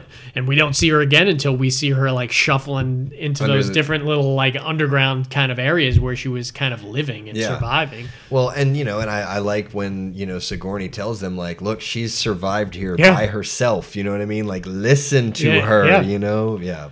So a lot of that, just that dynamic. Everybody was dead, right? Yeah. Yeah. All the Yep, colonists. they were all- except for her. Except Well, for her, you yeah. know. And technically they weren't all dead because they were just being like used as Incubators. like Yeah, incubators. Yeah. yeah. Because remember they found that one woman and she's begging to get killed and it bust out of her chest. And Yeah. Oh. remember that I love that whole scene where they realize that the area is just basically one big nuclear reactor. So they're trying to get all the ammo from people. Flame weapons only. Yep, Yeah. flame weapons only. But you've got Vasquez and the blonde guy there, who are like the big kind of Hicks. burly Marines. I mean, no, not flamethrowers Hicks, is the other guy. Flamethrowers are the way to go. The one that gets In the a horror acid on movie, the side. I mean, Yeah. come on, man. Flamethrowers. And there's their like particular flamethrowers are so badass. Oh, yeah. Like, It's funny because Bill Paxton's stuff is probably some of my favorite stuff. Yeah. Which Oh, yeah. is good that it's a tie-in movie, because if he was just a background character, it wouldn't be as meaningful, I think. Yeah. No. But he was awesome. Just the Marine stuff in general, I think, Yeah. was some of my favorites. The guy who played Al Pone, the guy who's like the leader of them. Oh, yeah, yeah. Who's pumping them up as they're going out and Oh, everything. yeah. And I love when somebody wake up Hicks. Hicks is like sleeping as they landed and everything. But I love the music. In my opinion, is I love James Horner. He's my favorite composer, and he died way He too did young. most also. of his stuff, He did. a bunch of his stuff. He did a bunch of his stuff, but he also did a bunch of Walter Hill's stuff because he did 48 Hours, another 48 Hours. He did Star Trek II Wrath of Khan, which Oh, that was good I'm music. tied between Star Trek II Wrath of Khan and Aliens are probably my two favorite soundtracks of all time. Don't you And have the... I have both of them on Both of LP. them? Yeah, Nice. I have the extended two record This is how collection. serious he is about movies. Folks, if you were questioning it up till now. Yeah, you'll come here every once in a while and you'll hear aliens playing in the background at the It's like, house. And you're like, what the something hell's gonna going on? happen, man? You're inside the room. should I come back at another time? One meter. Yeah, you're reading it wrong. Yeah, well, and one last favorite scene of mine is when Bill Paxton and I know her name is Vasquez, but I swear they call her. Jeanette something. Well, I swear they call her Fast Gas in the movie. Really? Yeah, like because she's quick think to you made shoot. that up. Well, maybe. I swear they That say might have that. been in your head, but I don't know. Could have been. thought it was whatever. Vas- I think thought it it's was cool. Vasquez. That's Yeah, it Vasquez. is. Yeah, but I think they call Oh, her that they at call some it. point. I see. But when her and Bill Paxton just are Oh. basically like, okay, we're gonna die and we're just gonna go out together in a No, that's blaze. not Bill Paxton. It's not. No. No, it it's was the the other other guy who guy. got hit on the head. That had the bandage on his head. Oh, okay. Yeah. Paxton got pulled into the ground. Oh, is that what Yeah, happened? that's here? how he Yeah. died. Oh, when the meters are being read, and he starts going nuts. Oh, you want some? Yeah. And then Oh, he ends that's up shooting right, everyone, yeah. and then they come into the ground to get him. Really cool. I love when Sigourney has to save their asses, where the guy who gets hit on the head, it's like screwing everything up, and he's trying to communicate to everyone, but everyone's Oh, when shooting they and said- everything. yeah. And like your team needs to pull out, and she Yeah. basically pulls him out of the seat. drives that She awesome drives truck. that That thing. truck is and awesome. That's when the Thing best great. that music that was playing during that scene Yeah. was so great. Man. Absolutely. And she pulls in there, and you get to hear Hicks say, "We are leaving." Yeah. and then that Yeah. big blonde guy that was with Vasquez got sprayed. That's why he with was- it, yeah. and he like turns his head, and you could see all that special was a effects good on his effect. face. Yeah. Really, really cool. Hicks makes it. He makes it all the way. 30 seconds of the Of second number, one. of number three. Of the Yeah. next one. Yeah, and And this was one of those movies that just, you think it's over and it just keeps going. And the idea that when Newt gets taken and promises her, I'm not going to leave without you, I'm not going to leave without you, and has to go down and destroy the queen or all the eggs around her and everything. And then they come up and to find out that Bishop is doing that circle around and everything. And was it number 2 where she taped the gun? No, that was Aliens. Yeah, that was awesome. That's when she's getting ready. She's getting all she's Rambo. Getting all on Rambo, it. man. Yep. And she was a good. She was one of those people that you wouldn't be like, okay, she wouldn't be able to pull this off. Yeah. But well, she again, was a like tough. you said, same with Linda Hamilton. 5'11.5". Yep. You know what I mean? Like, And James Cameron is a lot of those movies featuring those really strong women roles. You think of the role of Sarah Connors, and you think of Ripley. Those two right and there. The one from The Abyss. The one from The Abyss too. She was a tough girl too. The female lead from Avatar. Yep. You know, absolutely. And just can't wait till the next Sarah Connors movie that's coming out too. Dude. That's another thing. The trailer's out. No, I don't think trailer's out. First picture. Just images. Images. Okay. But I love the end where Bishop gets split in half. We watched this with our dad like late at night. He let us stay up. We watched it. It ended at like midnight and everything. Mm-hmm. And he usually was kind of a stickler for if there was too many F words in it or something. And this had plenty. Oh yeah. But I think he kind of put it aside. He was so into it. He did not even give a shit. Yeah. I'm almost positive that's how I saw it. Plus, by that point, he probably had his 4th glass of wine. So All right, so this next, we're going to go on to some Bill Paxton here, man. And I love Bill Paxton. It was super sad. There's certain actors that when they've died, it really had an effect on me. And I just, to the point where I'm like, no, that can't be true. And I've like searching several websites that maybe this is a rumor. Hopefully this is a rumor. And he was one, he just went in for like a fairly routine heart procedure. And then again, I guess maybe nothing's routine when it's done when a it's lot, a heart procedure, but still complications, and it's usually to the anesthesia or to you have a stroke on the table, your blood pressure just 61 crashes. years old. He was in the middle of the Training Day television series. They were like 13 episodes in. They canceled the whole series. Really? That's crazy. Yep, he was such a major star in that, and he had a huge career. I mean, huge career. And there's tons of Bill Paxton stuff we're leaving off on here. We can mention him as we go on because obviously I left Chet from Weird Science off, which is where he kind of started from. Well, he did a lot of minor ones. You forget that he was in the original Terminator as just like one of the thugs that Arnold Schwarzenegger confronted when he first got into town. Yeah. And he was also I think he played a thug in The Warriors. My favorite thing he ever did was the Hatfield and McCoy miniseries. So good. I haven't seen that. It's fantastic. Really good. Yeah, and fantastic. And a little known fact about me: I'm adopted, and my dad's last name is Hatfield. Oh, interesting. Yeah. There is a connection, or is I don't know. I pretend that I pretend there is. You know, so yeah, why not? Your family was dumb.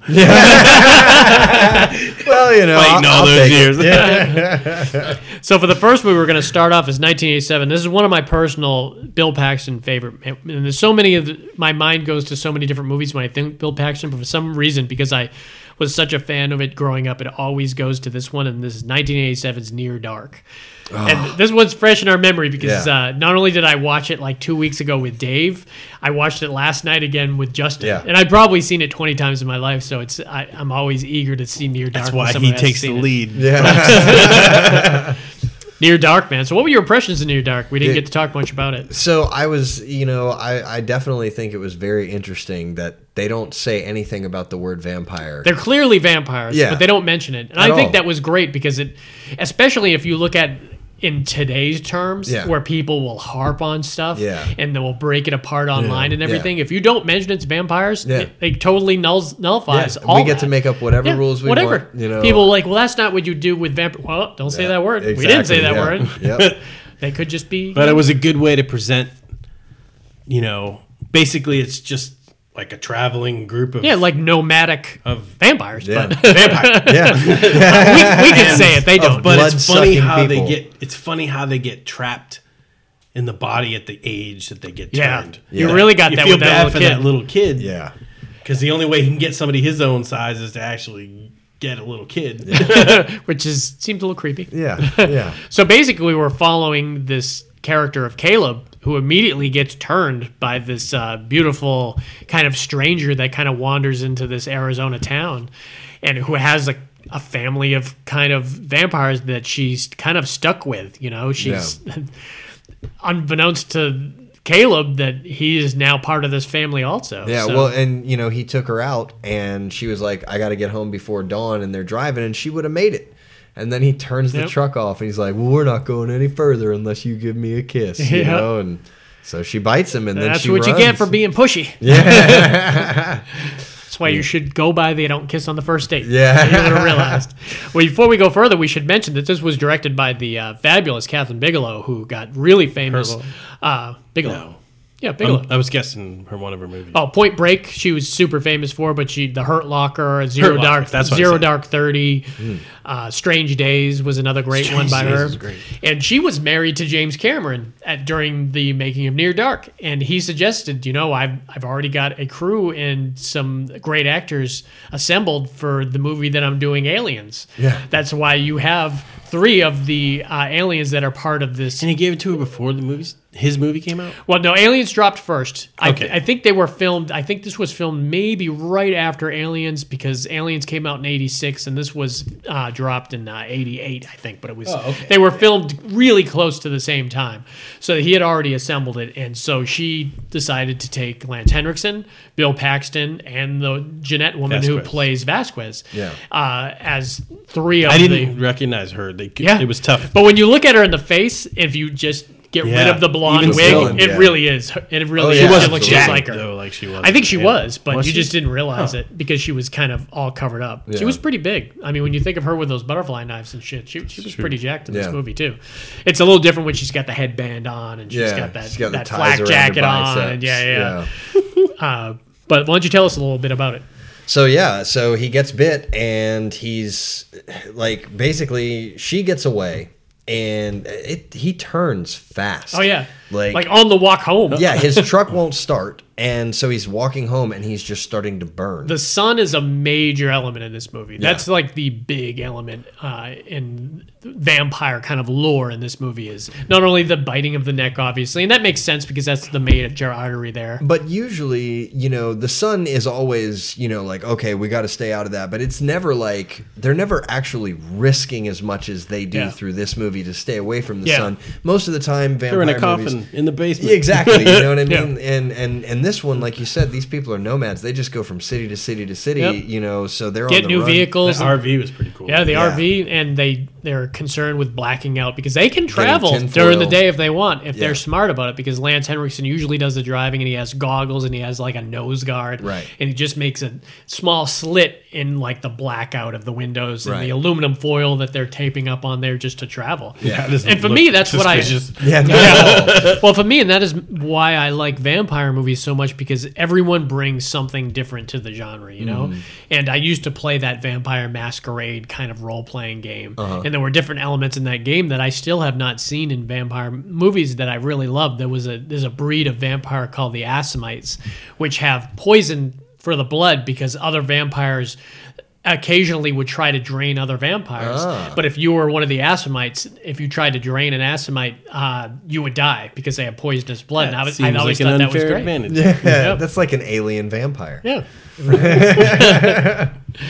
So you get introduced to this great crew of people. Yeah. And I think I told you when the scene comes that for me, there is no better scene in this movie than the scene at the bar. Oh, yeah. That scene at the bar, that's when it was it really showcased all those actors at one point. You got to see Lance be creepy with that. Remember, he said, I just want the glass. I don't need the bottle. Yeah. And you got to see why he wanted that. And he ends up slicing the waitress's neck got sliced by Vasquez, and then she just tips over, and Lance just fills the tapping the glass keg, up. man. It just gets real. Yeah. Who's the guy from Scotland, PA? James LaGrosse. Yep. He was one of the guys playing pool. Which little known fact, he was originally cast as Hicks for Aliens, and they actually filmed about a week, and he wasn't working out, and James Cameron had to fire him. It was like very similar to like Eric Stoltz originally playing Marty McFly. They filmed a lot of stuff with him, and they had to drop him out. He's a great actor in a lot of different stuff. I love James LaGrosse in Drugstore Cowboy. He was great in Phantasm too. Yeah. Yeah, it really. So he didn't work out, but that's the reason probably why he was in this movie, because he was part of that Aliens I'll get crew. you another movie. Yeah. Hey, that's not You're bad. gonna play the pussy. But Yeah, well, now you talking about the one that got slammed up against the table, or the one who was the still one standing at the end? that jumped out the window at the end. Yeah, okay. That she was yeah. dancing with. Yeah, that dude that got slammed up against the pool table, though. Oh yeah, he was took a big guy. shot, I dude. think he was in Terminator. I think he was one of the really? guys at the bar at the beginning where he comes in too. Interesting.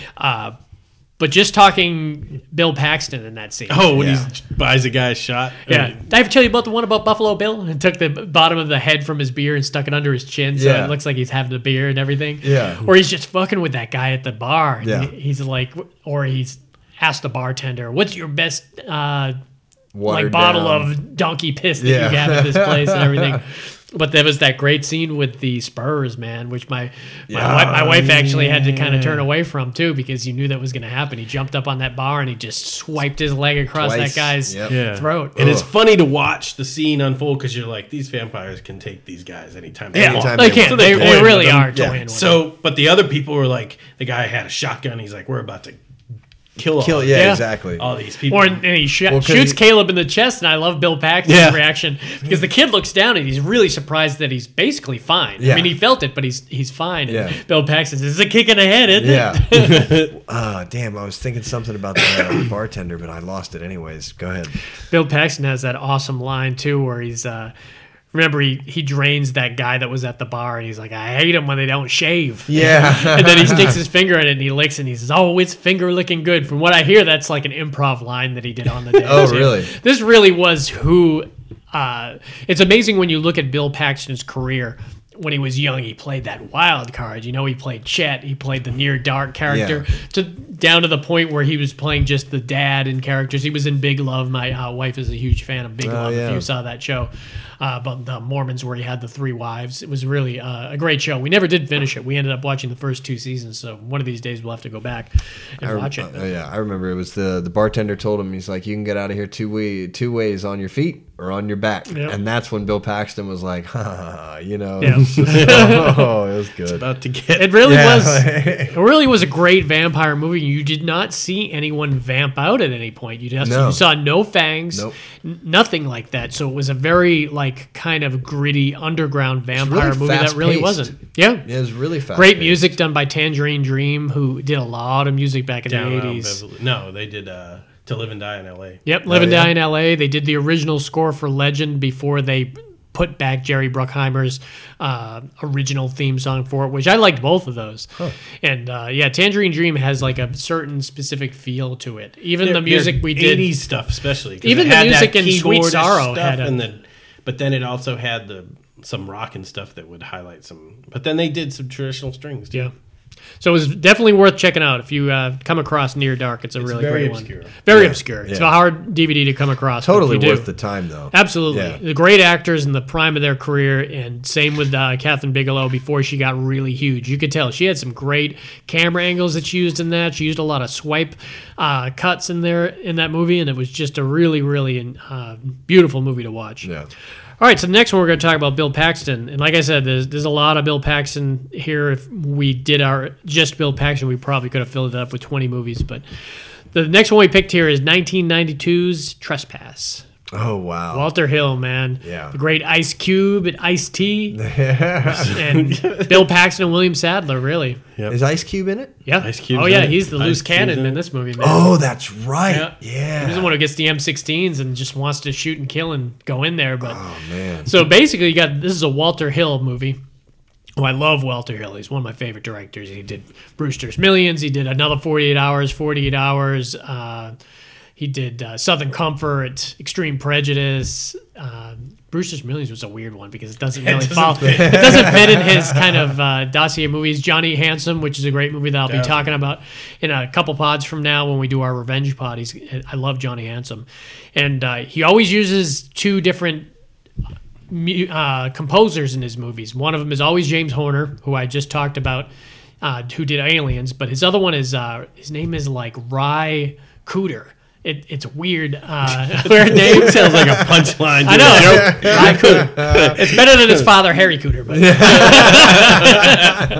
but he's good. He's got that really Western type feel to him. Very kind of like what's the Texas guitar player? Stevie Ray Vaughan. Yeah, Stevie Ray Vaughan has that kind of feel to his movies. So every time you see a Walter Hill film, it has that kind of feel to it. And Trespass is no different. You're right. It's very gritty. But on top of that, they use a lot of great hip hop music, and even I think the end song is with Ice-T and Ice Cube together too. I mean, these guys are at the prime of their career, and basically what you have in this is you have William Sadler and Bill Paxton are firefighters. And at the very beginning of the movie, they find this guy and they're trying to rescue him from the fire, and he's holding this crazy cross and everything, and he's spouting all this nonsense about the church and about stealing stuff, and he hands them some documents, and then he ends up walking backwards in the fire and just burns to death. And so now they've got this kind of information that they bring it back to the firehouse, and they look into it, and they realize it's all news clippings about the church being robbed of like $1 million worth of gold, and then it's hidden someplace, and they never recovered it. And in this kind of package of material is a treasure map. And they kind of figure out where they think this is going to be. Well, unfortunately, this is an area of St. Louis where a lot of the inner city drug dealers are taking people to kill. And we see that at the beginning of the movie. We see Ice Cube and Ice-T looking at some surveillance video of one of the guys, part of their crew or person that they deal with, being shady and kind of double-crossing them. So they decide to, hey, let's bring them to this area where we usually bring guys to kill. And it just happens to be at the same time William Sadler and Bill Paxton go there to kind of do some treasure hunting. Now, did you see this movie? No, I've seen it. I saw it in the theater. Really? But I think that's the last time I've seen it. Yeah. And the thing is I remember thinking it was fantastic. It was fantastic. Yeah, you know, it was really good. The only thing I can remember is like the fire at the end. Yeah. Were you? Know? Good. No, I'm done. Were you a fan of hip hop from a young age? Oh yeah. So this movie would have first tape I ever owned was Sir Mix-a-Lot. Swallows. You know, I think I was in like he did one of the grade. songs in this movie too. Did he? Sir Mix-a-Lot. Yeah. Oh wow, that's awesome. Yeah, because the whole movie was just hip hop. Yeah. Other than the score. Yeah. Other than the score behind What it. year was this? This movie was 92. Yeah. Yeah. So I was just discovering. I was 11, and this was right around the time Ice-T and Ice Cube were both doing a lot of different movies too. Yeah. Ice Cube was doing Boys in the Hood. Ice-T was doing Surviving the Game and New Jack City. yeah. And they were big time. Yeah. And you said you really like Ice-T in the Law and Order, right? The SVU. The SVU, he's really good at he's it. really good in it. Like, it would be weird to watch it and have him Not on there. Yeah. He's like the hard guy that was a narc for a while that wanted to get out of being a narc. yeah, And so he's like the street guy. Yeah. Like, I know the streets. it's Ice-T, man. So when shit really gets bad is when they actually get the guy, Ice Cube and Ice-T meet the guy up on the roof that they're planning on killing. And it's really Bill Paxton's fault. It is his fault. He should have stayed focused on task, man. He stayed out of the sight. So he heard the people on the roof. So Bill Paxton goes to investigate.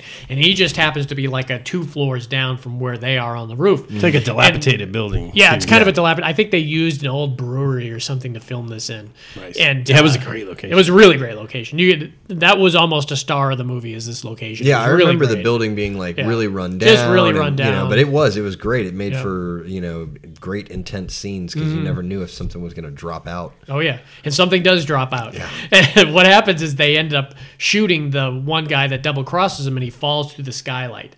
And just everyone leans over to look, and Ice-T's character, whose name is King James, looks down, and there's a great shot where his eyes just connect with Bill Paxton, who's like frozen like a deer in the headlights, looking up at him, and they do that great push cut in on his eyes. And so game's on now. And they immediately run down, and Bill Paxton has nowhere to run, and they confront him, and why are you here? What's going on? And before shit can go even worse, William Sadler busts out with a gun and grabs a guy and puts a gun to his head, and they take him in the other room. Little do they know, it's the younger brother of Ice-T's character, Kim James, who's also he's the limo driver from Die Hard. Yeah. Remember the guy that's waiting for him with the big bear? That's right. And he happens to be like a junkie. heroin Right. addict Yeah. too, and he's like Jones, and man, they find his shit on him. But they also have that bum that's kind of helping Bill Paxton and William Sadler. Remember, the only thing I movie remember, was he on? I remember him from Die Hard 2. He was the guy who worked in both on Die Hard 2? No, the other kid was from Die Hard, the original. But the other guy who played the bum was the guy who was in the radio control office that kind of helped McClane a lot of times. Oh, yeah. And everything. And he was really funny in this movie. He was a lot of the kind of the comical scenes that he brought that into this movie. And he was explaining to him how you guys are going to get screwed. This is King James's territory, and you don't know what you're doing, and these guys aren't going to give up. Mistakes. Well, They made a ton of don't they mistakes. end up having to like give the guy a shot of heroin at some point? Yeah. Yeah. And don't they like? Doesn't he overdose or something? No, they give him. he- One of their own guys shoot him. The guy from Speed. You know the guy from Speed that Yeah. drove that sports car Yeah. that he ended up jumping on? Yeah. He's like a Marine Corps sniper. So they use him on a different building. Oh, shit. And he's taking shots, and there's a great moment where they almost have Bill Paxton, because one of my favorite scenes from this movie is where they realize we need to pull a ruse on these guys, and so they get Bruce A. Young, who's famous for you ever seen An Innocent Man with Tom Selleck? When he's When in I was prison, young, really yeah. good. He was also in Risky Business. He played the guy in Drag that showed up at Tom Cruise's house Big first. dude.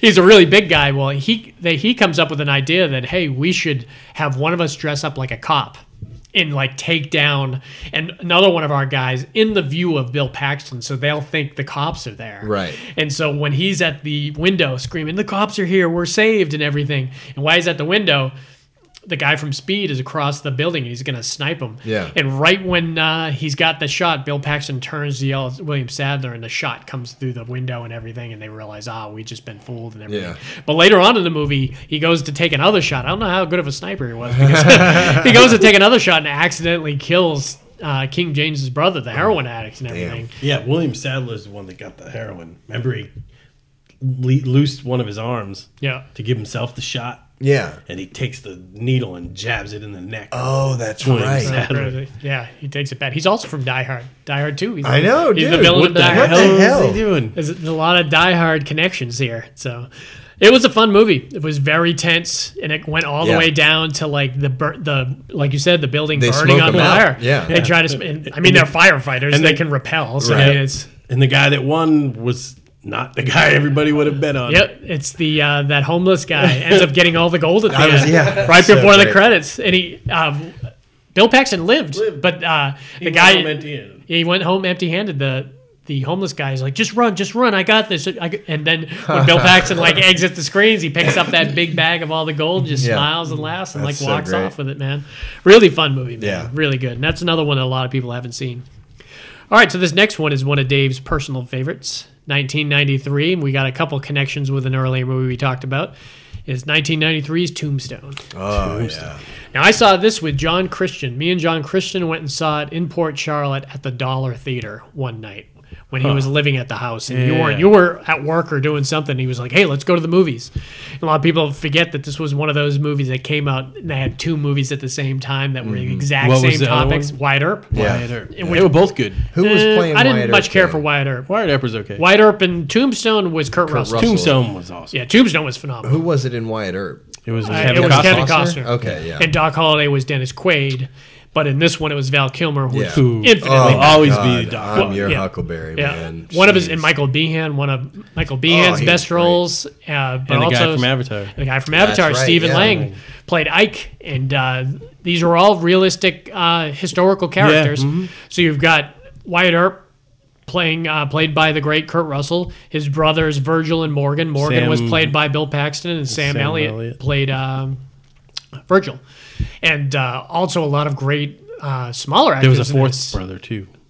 Was there a fourth brother? There was. in this movie. Yeah, I just can't remember who it was. It wasn't anybody super famous, I don't think. I don't think so. I think it was just the three, right?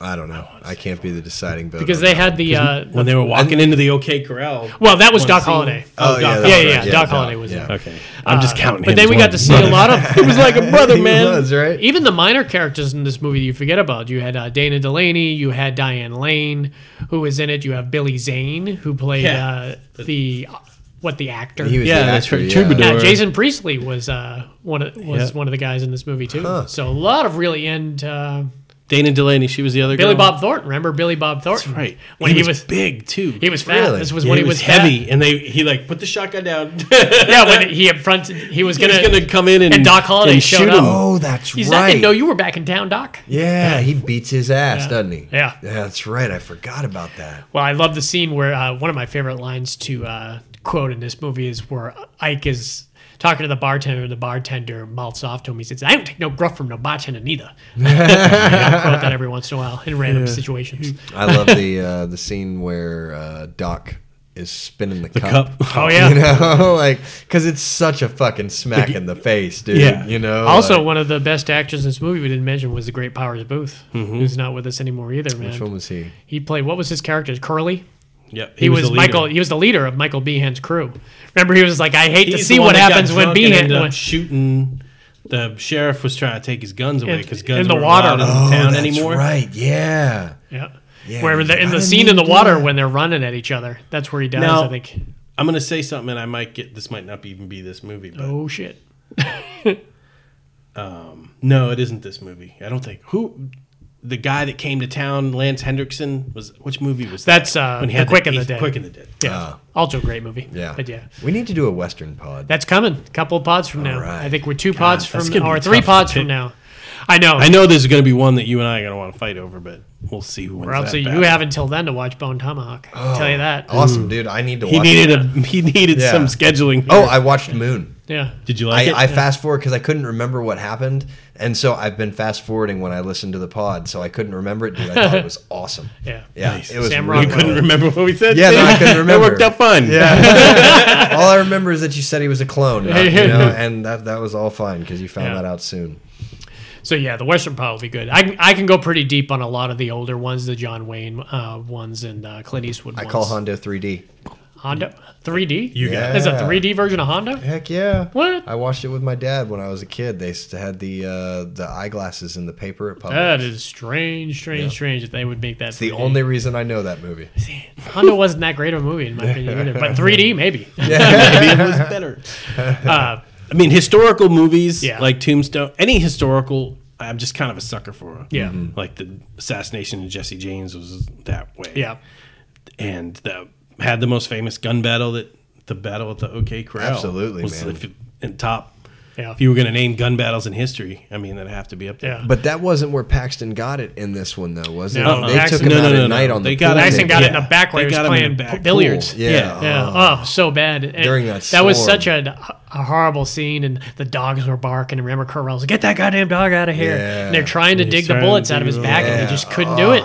They God. couldn't do it, and they just had to let him die. And then Kurt Russell walking out of in the rain. Remember, Dane Delaney's coming up to him. He's just like, "Get the hell away from me!" And he's Yeah. covered in his brother's blood. Oh, it was so He horrible. gets angry well.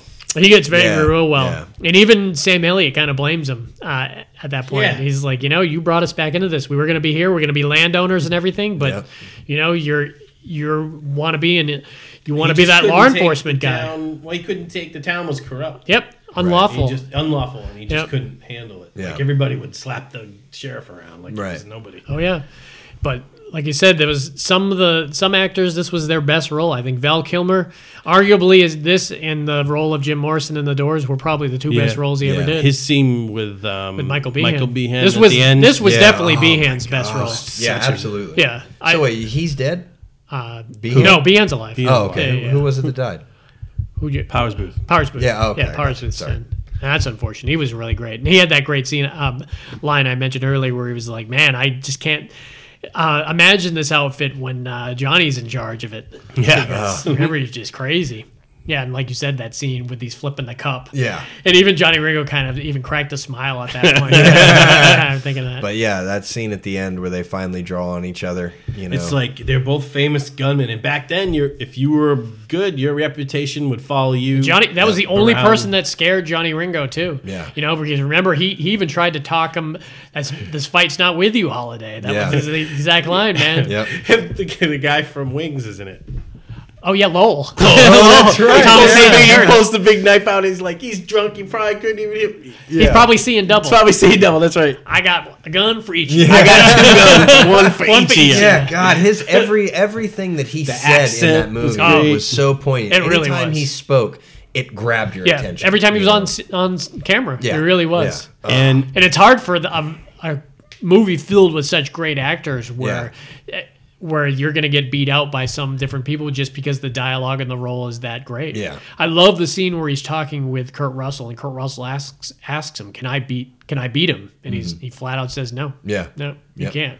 And that's why he shows up to do it before him, because he's friends with him. And he knows was dying of tuberculosis. Yeah, he was dying of tuberculosis too. Yeah. And that scene at the end too, where he tells him, he's like, "Wyatt, if and of course I don't know if that's true or not." He's in the hospital. Yeah, he's like point. he's getting ready to die. Yeah.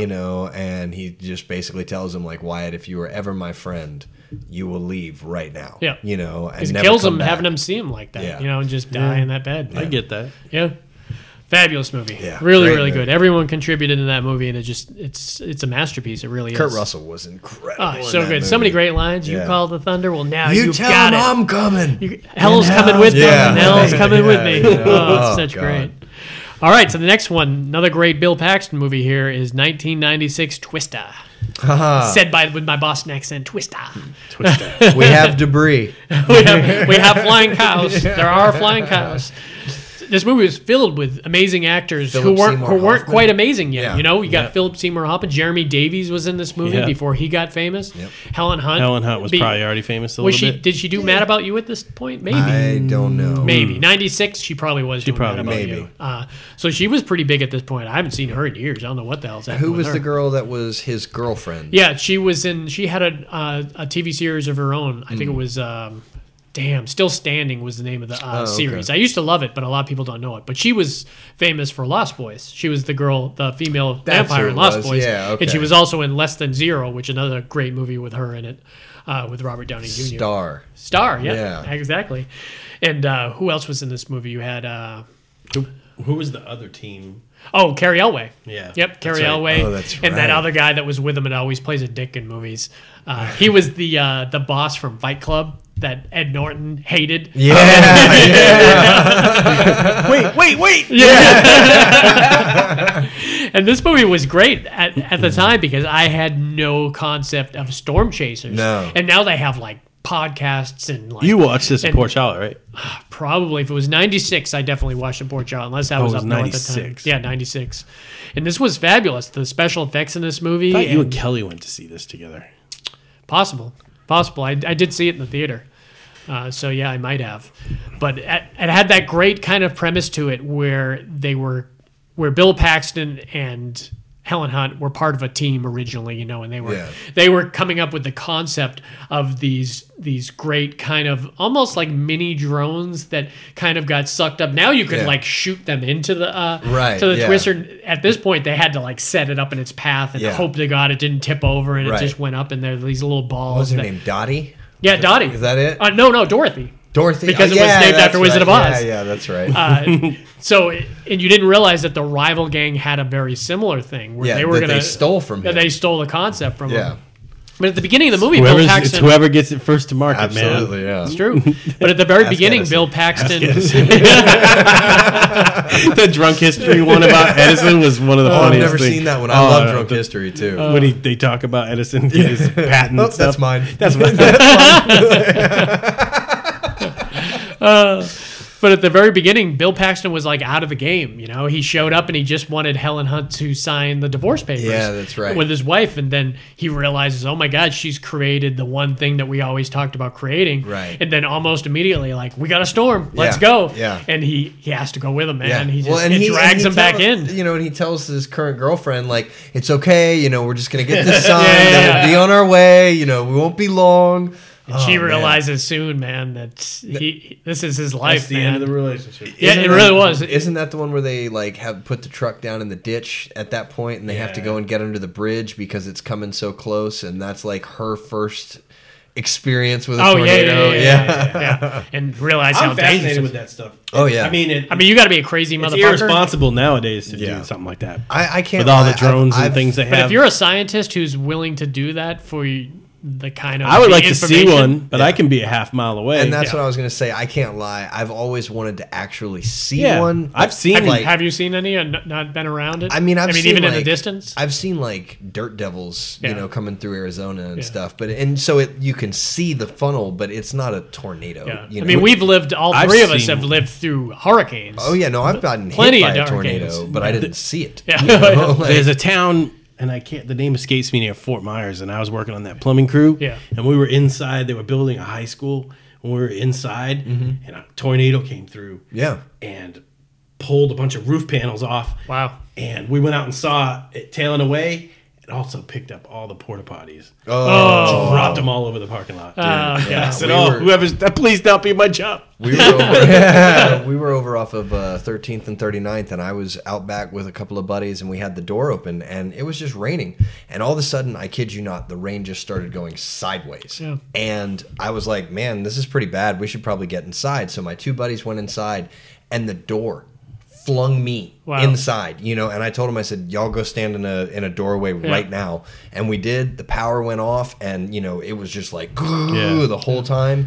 We came outside, and there were well, they weren't live, but there were power lines on the street with like an inch of water, and we didn't realize it, and we all just started walking through it and stuff like that. But luckily, the power had been taken out. It's scary, man. Yeah. We've gone through a bunch of them here, and I remember having to deliver papers after one of them. And, oh, my God. And the lines were down everywhere, and I just Yeah. had to skip streets and everything. Well, you just had a moment where it came through the farm. And that was a tornado. Yeah. Because You said you were like I was in ready Port to be. Charlotte. Oh, that's right. That's right. Maria was at the house. the tree fell on our roof. man. Yeah. The tree branch fell on the roof, and she said she and the kittens were under the under the table, Oh, wow. like hiding under the table. Wow. And then Scary, man. I've seen like some 3 weeks hurricanes. ago, same thing as you. Rain started coming in sideways. Yep. And it was 2 minutes of like 70-mile-an-hour wind. Like Yeah. all those hurricanes gotta we know had the when last to few go years, inside, this yeah. was way worse than that. But it was only 2 minutes, and then it was completely over. yeah. Yep. And sunny out.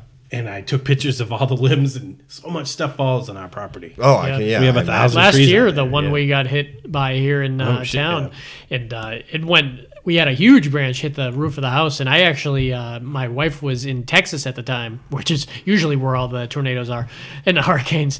But I remember she told me to record something on the phone of the wind and everything. shit, yeah. And when while I'm recording it, it recorded the tree hitting the roof, the audio of it, and you could see me jumping with the camera and everything. And I'm like, oh my crap! I just got the audio of the branch hitting, and it was huge. You had to go up there with me and help remove it. It was so big. You know, Kyle That's Kinane nuts. is the comedian. No. He's like, tornadoes are the dickheads of natural disaster. He's like, because hurricanes happen to everybody. Yeah. Blizzards happen to everybody. Tornadoes, maybe just Jeff's house. Oh, that's funny. Louis Anderson used to have a bit about the hurricanes too, and he says these people that live in the trailer parks, they won't move. He said, no, we're going to rebuild. That's scary though, man, to think that at least with the hurricane you get a chance to prepare. Yeah. But then to hear those alarms that those small towns have, like in the movie, I think the town had. An alarm too. And I'll tell you, one of my favorite things about that movie is when the F5 is finally coming, and they know it's coming because they can see it on the radar, but they can't see it. And then all of a sudden, there's a flash of lightning, I think at the drive-in. Yeah, the drive-in scene was good too, Oh, man. so good. Took up the whole. They were playing. Were they playing The Shining? I think they were playing think The they Shining were. or Yeah, I something think like they that were. on the screen, and it just took the whole screen piece by piece. Yeah. It was really crazy. Yeah. One of my favorite scenes is when they're getting down towards the end to that Big Daddy, and they try to warn Carrie Elway. They were like, "You're going right to it. You got to turn off." Yeah. And they've had that rivalry, and Carrie Elway's like, "Yeah, whatever. You're not going to steer us in the wrong direction and Right. everything." And the guy from Fight Club's like, "Man, maybe we should listen to him. Maybe we should listen to him." And Right. then, boom, just Yep. takes him off and kills both That's of them. it, Man, yep. Carrie Elway written off the movie. Yeah, well, because remember they said that he just had this uncanny ability to just see and feel how the storm was Yeah. going to move. So he was trying to tell him, like, you It's know, fine as long as you're driving faster than the storm. yeah, you're kidding, right? Oh man, yeah, I love the old woman that they went to visit too. It was like her aunt. Yeah. Remember they went and made all the steaks there and hung Yeah. out and everything. They had to dig her out of the house. Her and the dog That's later on. in the right, movie. yeah. She was the only thing I ever saw I think it her was in. Aunt She May. was she was in Falling Down. Remember, she was the one that Robert Duvall went and met that had the little figurines Yeah. that they were talking about. It played Michael Douglas's mom in the movie. Okay. And she was really great in Twister. But a lot of those actors, I loved a lot of those young actors. This was a huge movie when it came out. I don't The think special effects were great. Oh, Absolutely. really great, man. Yeah. And this was back in the day where not all special effects were great. Right. 96 was pre. What was the volcano one with Pierce Brosnan? That was another movie that came out with two at the same time. You had Volcano come out with Tommy Lee Jones, and then you had Dante's Peak come Dante's out. Peak. And Dante's that's Peak was right. better, in my opinion. I Way better. When don't the think I grandmother saw was in the that. boat, Oh, and and she's saw like, Volcano. the water became acid, and she was walking through she's the like water, pushing and the it was boat like to the. They melting were like her 10 legs. feet from the Oh, shore, man. and there were no oars. Oh man. man. The boat was getting dissolved. It was Yeah. a metal boat, so she had to jump in. Even before that, with the two skinny dippers jumped in it, and then remember the kids found the it. kids found it when Pierce Brosnan had to grab the Oh, kid yeah. from jumping in the water, and he's like, wait, and grabs the that kid. I want that truck. That he had with the snorkel. The snorkel. We were watching it recently, and my wife had never heard of a snorkel in a truck. She's like, "What the hell is that?" I said, Yeah. "It's a snorkel, so you They're go in the awesome. water." Yeah. I said, and she's like, "I want a snorkel." Yeah. It doesn't work on Saturday. I don't think it works on Saturdays, but those big trucks, yeah, man. Yeah, you go in those absolutely. water. It's really a crazy concept that trucks can have snorkels. Oh, yeah. And that's the only reason he was able to get to that water when everyone else got stuck at the end, man. That was a great one. Mm-hmm. Yeah. We'll have to do like a natural disaster pod, man. That would be a really great one because there's a lot of good stuff we could talk about on those pods. Yeah, I see your eyes are just racing. I was thinking of Alive. I guess that's not a natural disaster, but No, it's disastrous. I mean, the blizzard. I mean, the blizzard is what took them down, wasn't it? Sure. pilot error. That's where the pilot would say, "You're correct, sir." All right, so this next one, and I left this for This is the granddaddy. This is the granddaddy, right? in my opinion, because this is a very indie movie that a lot of people out there may not have seen. But all three of us Better go cannot see it. recommend this movie higher enough. Oh, yeah. As not only one of the best Bill Paxton movies, but one of the best kind of thriller / possible horror movies, I guess you could call it. And that's 2001's Frailty. Yeah. Man, this was such a great movie. Man. So good. So good. Matthew McConaughey. Matthew McConaughey, Was Powers great. Booth, one of the later Booth is Powers back. Booth. Yeah, that's Yep. right. And back with Bill Paxton here, man. Two really great kid actors in this movie. Absolutely. The younger blonde kid went on to be Peter Pan in the Peter Pan movie. Oh, really? And I'm not sure what the brunette kid went on to do. He was fabulous. He was great. Both these kids, yeah. I remember watching this movie and I was like, these kids hold this movie, man. Yeah. You want to tell us a little bit? Want to start with Frailty? Tell Yeah. us a little bit So about- Bill Paxton is a widower, I think. like Texas or something? Yeah, Yeah. the mother died giving birth to the little kid. So he had the two kids, and he was just an auto mechanic in a Yep, small just town. And I remember him. They said they wanted to go see Meatballs in the theater, so it was whatever time. And the other guy's like, "I want to go see the Warriors." Yeah. Which was great. Yeah, which is great because I think that was one of the minor roles Bill And Paxton did. they were just the first few minutes. Yeah. They lived near the Rose Garden. And Very biblical family. Yeah, you know? very, and looked like nice family, like Right. everybody. Absolutely. And all of a sudden, Bill Paxton wakes the kids up. Well, he has a vision. Yeah. Well, Yeah. that's what he waits. And he's him up like, down. an angel came to me and told me that we have to flush out demons and that we're special and we're the only people that can see the demons. Could you imagine if you were 7 and 9 Yeah. and your dad came in the room You would and think said he was that? crazy. Yeah. He told me we won the lottery, and I believed Oh, him. that was Yeah. so fucked up. But I really like he said God will tell us the names. He will. Yeah. He will let us know what they are. And I love the kid's reaction that these are people. Yeah. You know, these are people. Yeah. And because one of the kids kind of bought into it. The younger kid bought into it immediately. Yeah. The little Finn. blonde kid. Is that what his Finn- name was? Yeah, Finn, and I can't remember the other one. But the other kid immediately, he's like, Dad's crazy, man. Dad's crazy. Yeah. I mean, you would think you would have to be crazy. Yeah. Yeah. And this was told from the you're cutting back and forth too, because remember you're seeing Matthew McConaughey In Powers Booth in office. Powers Booth's scene where Powers Booth is transporting What was it? Matthew Hand McConaughey. of God killer? Yeah, God's hand killer. God's Yeah. hand Yeah. killer. Yeah. Yeah. And so basically, he's gone in, Matthew McConaughey has gone into Powers Booth's office, who's like an FBI investigator, and he's telling him, like, I know who the God's hand killer is. And, he's like, oh yeah, everybody knows this, that, and the Yeah. other. And he's like, who is it? And he's like, well, you're dismissing me. Like, I haven't even had a chance to tell you anything, And so so Matthew McConaughey is like the narrator of the story, Yeah. telling this story to Powers Right. Booth. Yeah. And so But eventually, he was not 100% truthful.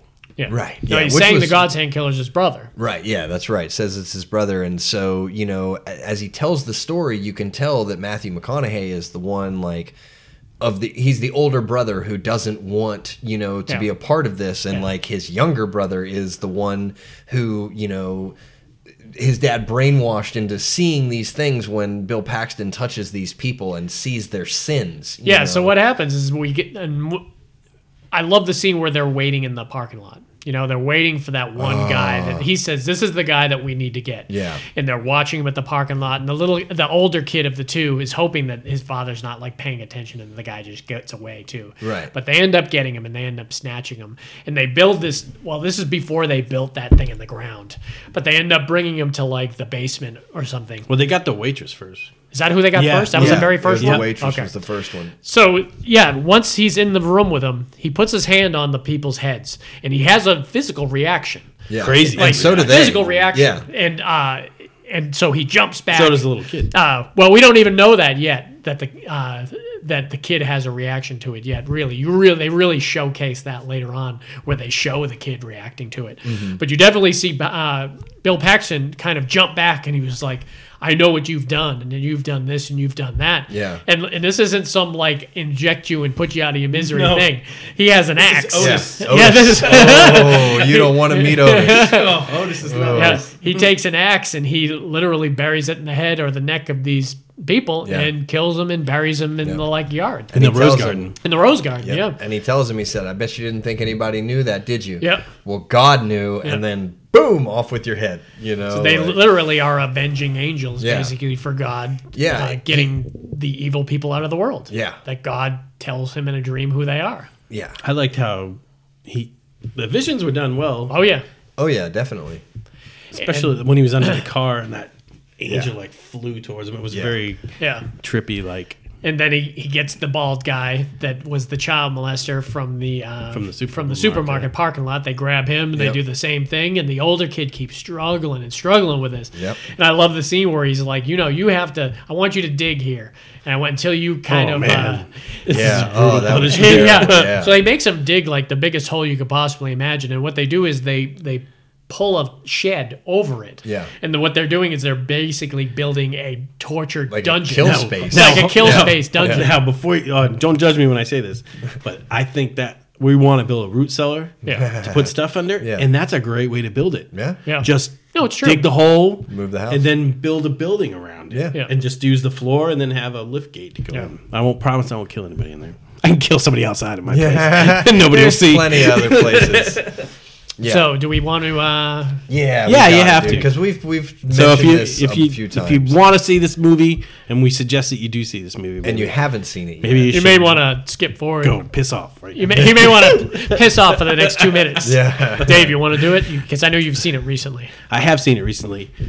So what happens is, and earlier in the movie, it was funny. Matthew McConaughey was like, "Hey, is this to Powers Booth?" He's like, "This is your mother, huh?" Oh, man. And he's like, asking later on, he's like, "How come you only got one picture of your mother?" And he's like, "Well, my mom was murdered like soon after that picture was taken." Right. So he kept it, and they're like, "They never did catch the killer, did they?" And he's like, "Nope." Yeah. So he wants him to show him the Rose Garden. He's like, if you're prove to me that this is it. So when he takes him to the Rose Garden, that's when you see some flashbacks, but then you finally realize that Matthew McConaughey is the younger brother. Right. Yeah, not the older one. Yeah. Which is fucked up because So the good. older brother actually was a serial killer. Yeah, ends up becoming a serial killer Exactly. because he gets so fucked up of what his dad did. Yep. Yeah. And but we forgot to mention earlier the older brother killed Bill Paxton. Yeah. Yeah. Caught him with Otis. To Like the when he chest. was Yeah. when he was trying to make, he said the angel came and told me that you were going to kill me. Remember when he was lying on the ground, and he was right. Yeah. And so Matthew McConaughey just tells Powers Booth and puts his hands on him and has the flash of Powers Booth killing his mom. And I always love it when they show a murder in when people are hanging clothes. Yeah. I don't know why. It's the flopping and the silhouettes and the sounds of that, because it's such a pleasant thing hanging clothes and listen to the sound out in the sunshine. Yeah. And then like turn around and your demented son's You get like to do that staring blood down at you. splatter across. Yeah, the like lights. do the blood splatter. It's it has so many possibilities. Well, and he's fucking hardcore when he's stabbing Oh her. yeah, He he's like, stabbed her like she did 20 something times. terrible to that young Powers Booth. Right. Anyway, so Matthew McConaughey is like, God, thought nobody saw that.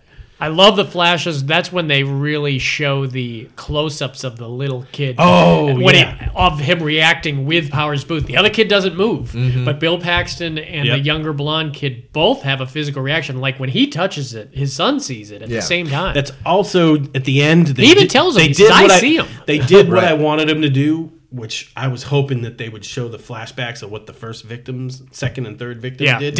And they did show it. And I was like, oh, thank God. I'm glad it's so they showed good. that. Right. But they'll show two of them. And so Powers Booth gets thrown in the grave and dug over.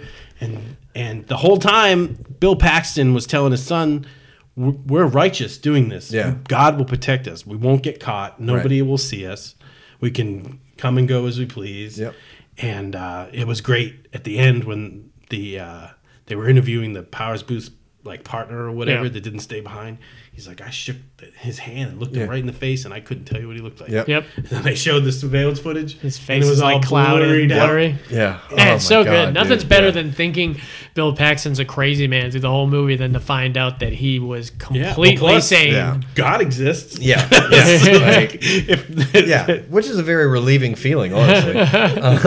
Yeah, but God, dude, such a good. Now, It really was perfect. Did you know this? And I just learned this today, admittedly. Do you know who directed that movie? I can't remember. Bill Paxton. Oh yeah, that's true. I did know that. Yeah. I did know I that. do I thought remember that was really because I saw cool. this in the theater. What else? and Did he do the miniseries with the Hatfield and McCoys? I'm not no, sure I if think, he was part I of think that. the other guy. I can't You think Costner did that? yeah. Yeah, because I know that Bill Paxton, I think, had done some of the about Big some Love egos episodes. on He had the set. directed some of We're both stars and directors. And both in a Tombstone type movie. That's right. Yeah. Yeah, man, the guy from Logan that's in the new Predator movie was so good. Oh, in that, yeah, Hatfield the guy with McCoys. the He had one-eyed- like the one eye or something. Yeah. He was so good in that. He was so good. Oh, the whole cast in that show, you definitely got to see it, man. Hatfield It's and McCoys. so good. See your kin. That's right. Watch out now. Frailty, awesome movie. Yeah, Yep. absolutely fantastic. Yep, we lost him too young. There's a couple of movies that we didn't mention with Bill that I loved him in Nightcrawler, really small role with the Jake Gyllenhaal movie where he's running around doing the stuff. He was the guy. He was the competitor. The almost, competitor. that he was trying to race to the accident scenes before he got there, and was trying to come aboard. I'll teach you. I'll show you the ropes and everything. And he's like, no, I think I'll do it on my own. And I'm sure we'll that was talk. such a great movie. Yeah, we'll talk about some Nightcrawler some other time. But that was a very really unredeemable character. It wasn't Donnie Darko. He was great in it though. He really was kind very of good in it. really, really good. So, yep. So that's some Sigourney Weaver and some Bill Paxton for you. I'm not sure who our next actress pod, but it'll be probably in the next month and a half. We'll do another one, and will be someone that's got a really great kind of body of work, man. Damn right. Probably sure. I'm not sure if we could do more than 3 movies. You for could him. you could find a Baldwin crossover in there. You could do a You could do a total Baldwin Brothers. Oh Yeah. yeah, band of Baldwin brothers. Band of Baldwins. Band of Baldwins. How is that not a reality? I know the Wahlburgers is one. Oh yeah, Yeah. see? So what they got Band with of that one? Baldwins. Come on, man. I think we got a winner. I know a producer and a camera guy here. So yeah, I think next week we're gonna have 80s Thrillers is next week, which is a really exciting one. I've been waiting for this one because there's so many great thrillers. Is one of those great genres where it crosses over between action movies, horror movies, just really dramas. And as long You as did it has- 90s already? we did 90s Thrillers already. So and there was a really fun one, and there were several that I wanted to put on there that I realized they were 80s, and I was like, I'll just have to wait. That's what gave To him do the it. inspiration. So I think we got that one coming up. Like I said, we have the Western one, which really excites us. That might be one of our lowest listened to ones because there's a lot of people that's not their thing. But you know if what? it is If your Westerns are your thing, Yeah. then you'll love it. I'll because- tell you now, if you name it, I'm Your Huckleberry. It'll be ready to go. Yeah, well, I'm wondering if we should leave Tombstone off of it. It's hard. Come on, but, man. I think we should talk about it. Like 2 pods later. I mean, I it's know. not even like. We'll table it for another discussion. I think we should leave it off just because there's so many movies. I was looking through them. We'll just take the pod over. Mutiny! Mutiny on the pod! All right, so if you want to get hold of us, we can get hold of us both on SoundCloud and iTunes. That's where our platforms are. We're also on Facebook pretty constantly, so look up Fascinated with Films. You can find us there. Dave's shaking his head no. I did it so you wouldn't. I'm sorry. Let's say that. We're also going to be found on Twitter at Dupree Podcast or email at fascinatedwithfilms@gmail.com. So, yeah, that's what we got for you, man. All right. Sounds good. So, until next time, see ya. Peace. Bye. That's it, man. Game over, man. It's game over.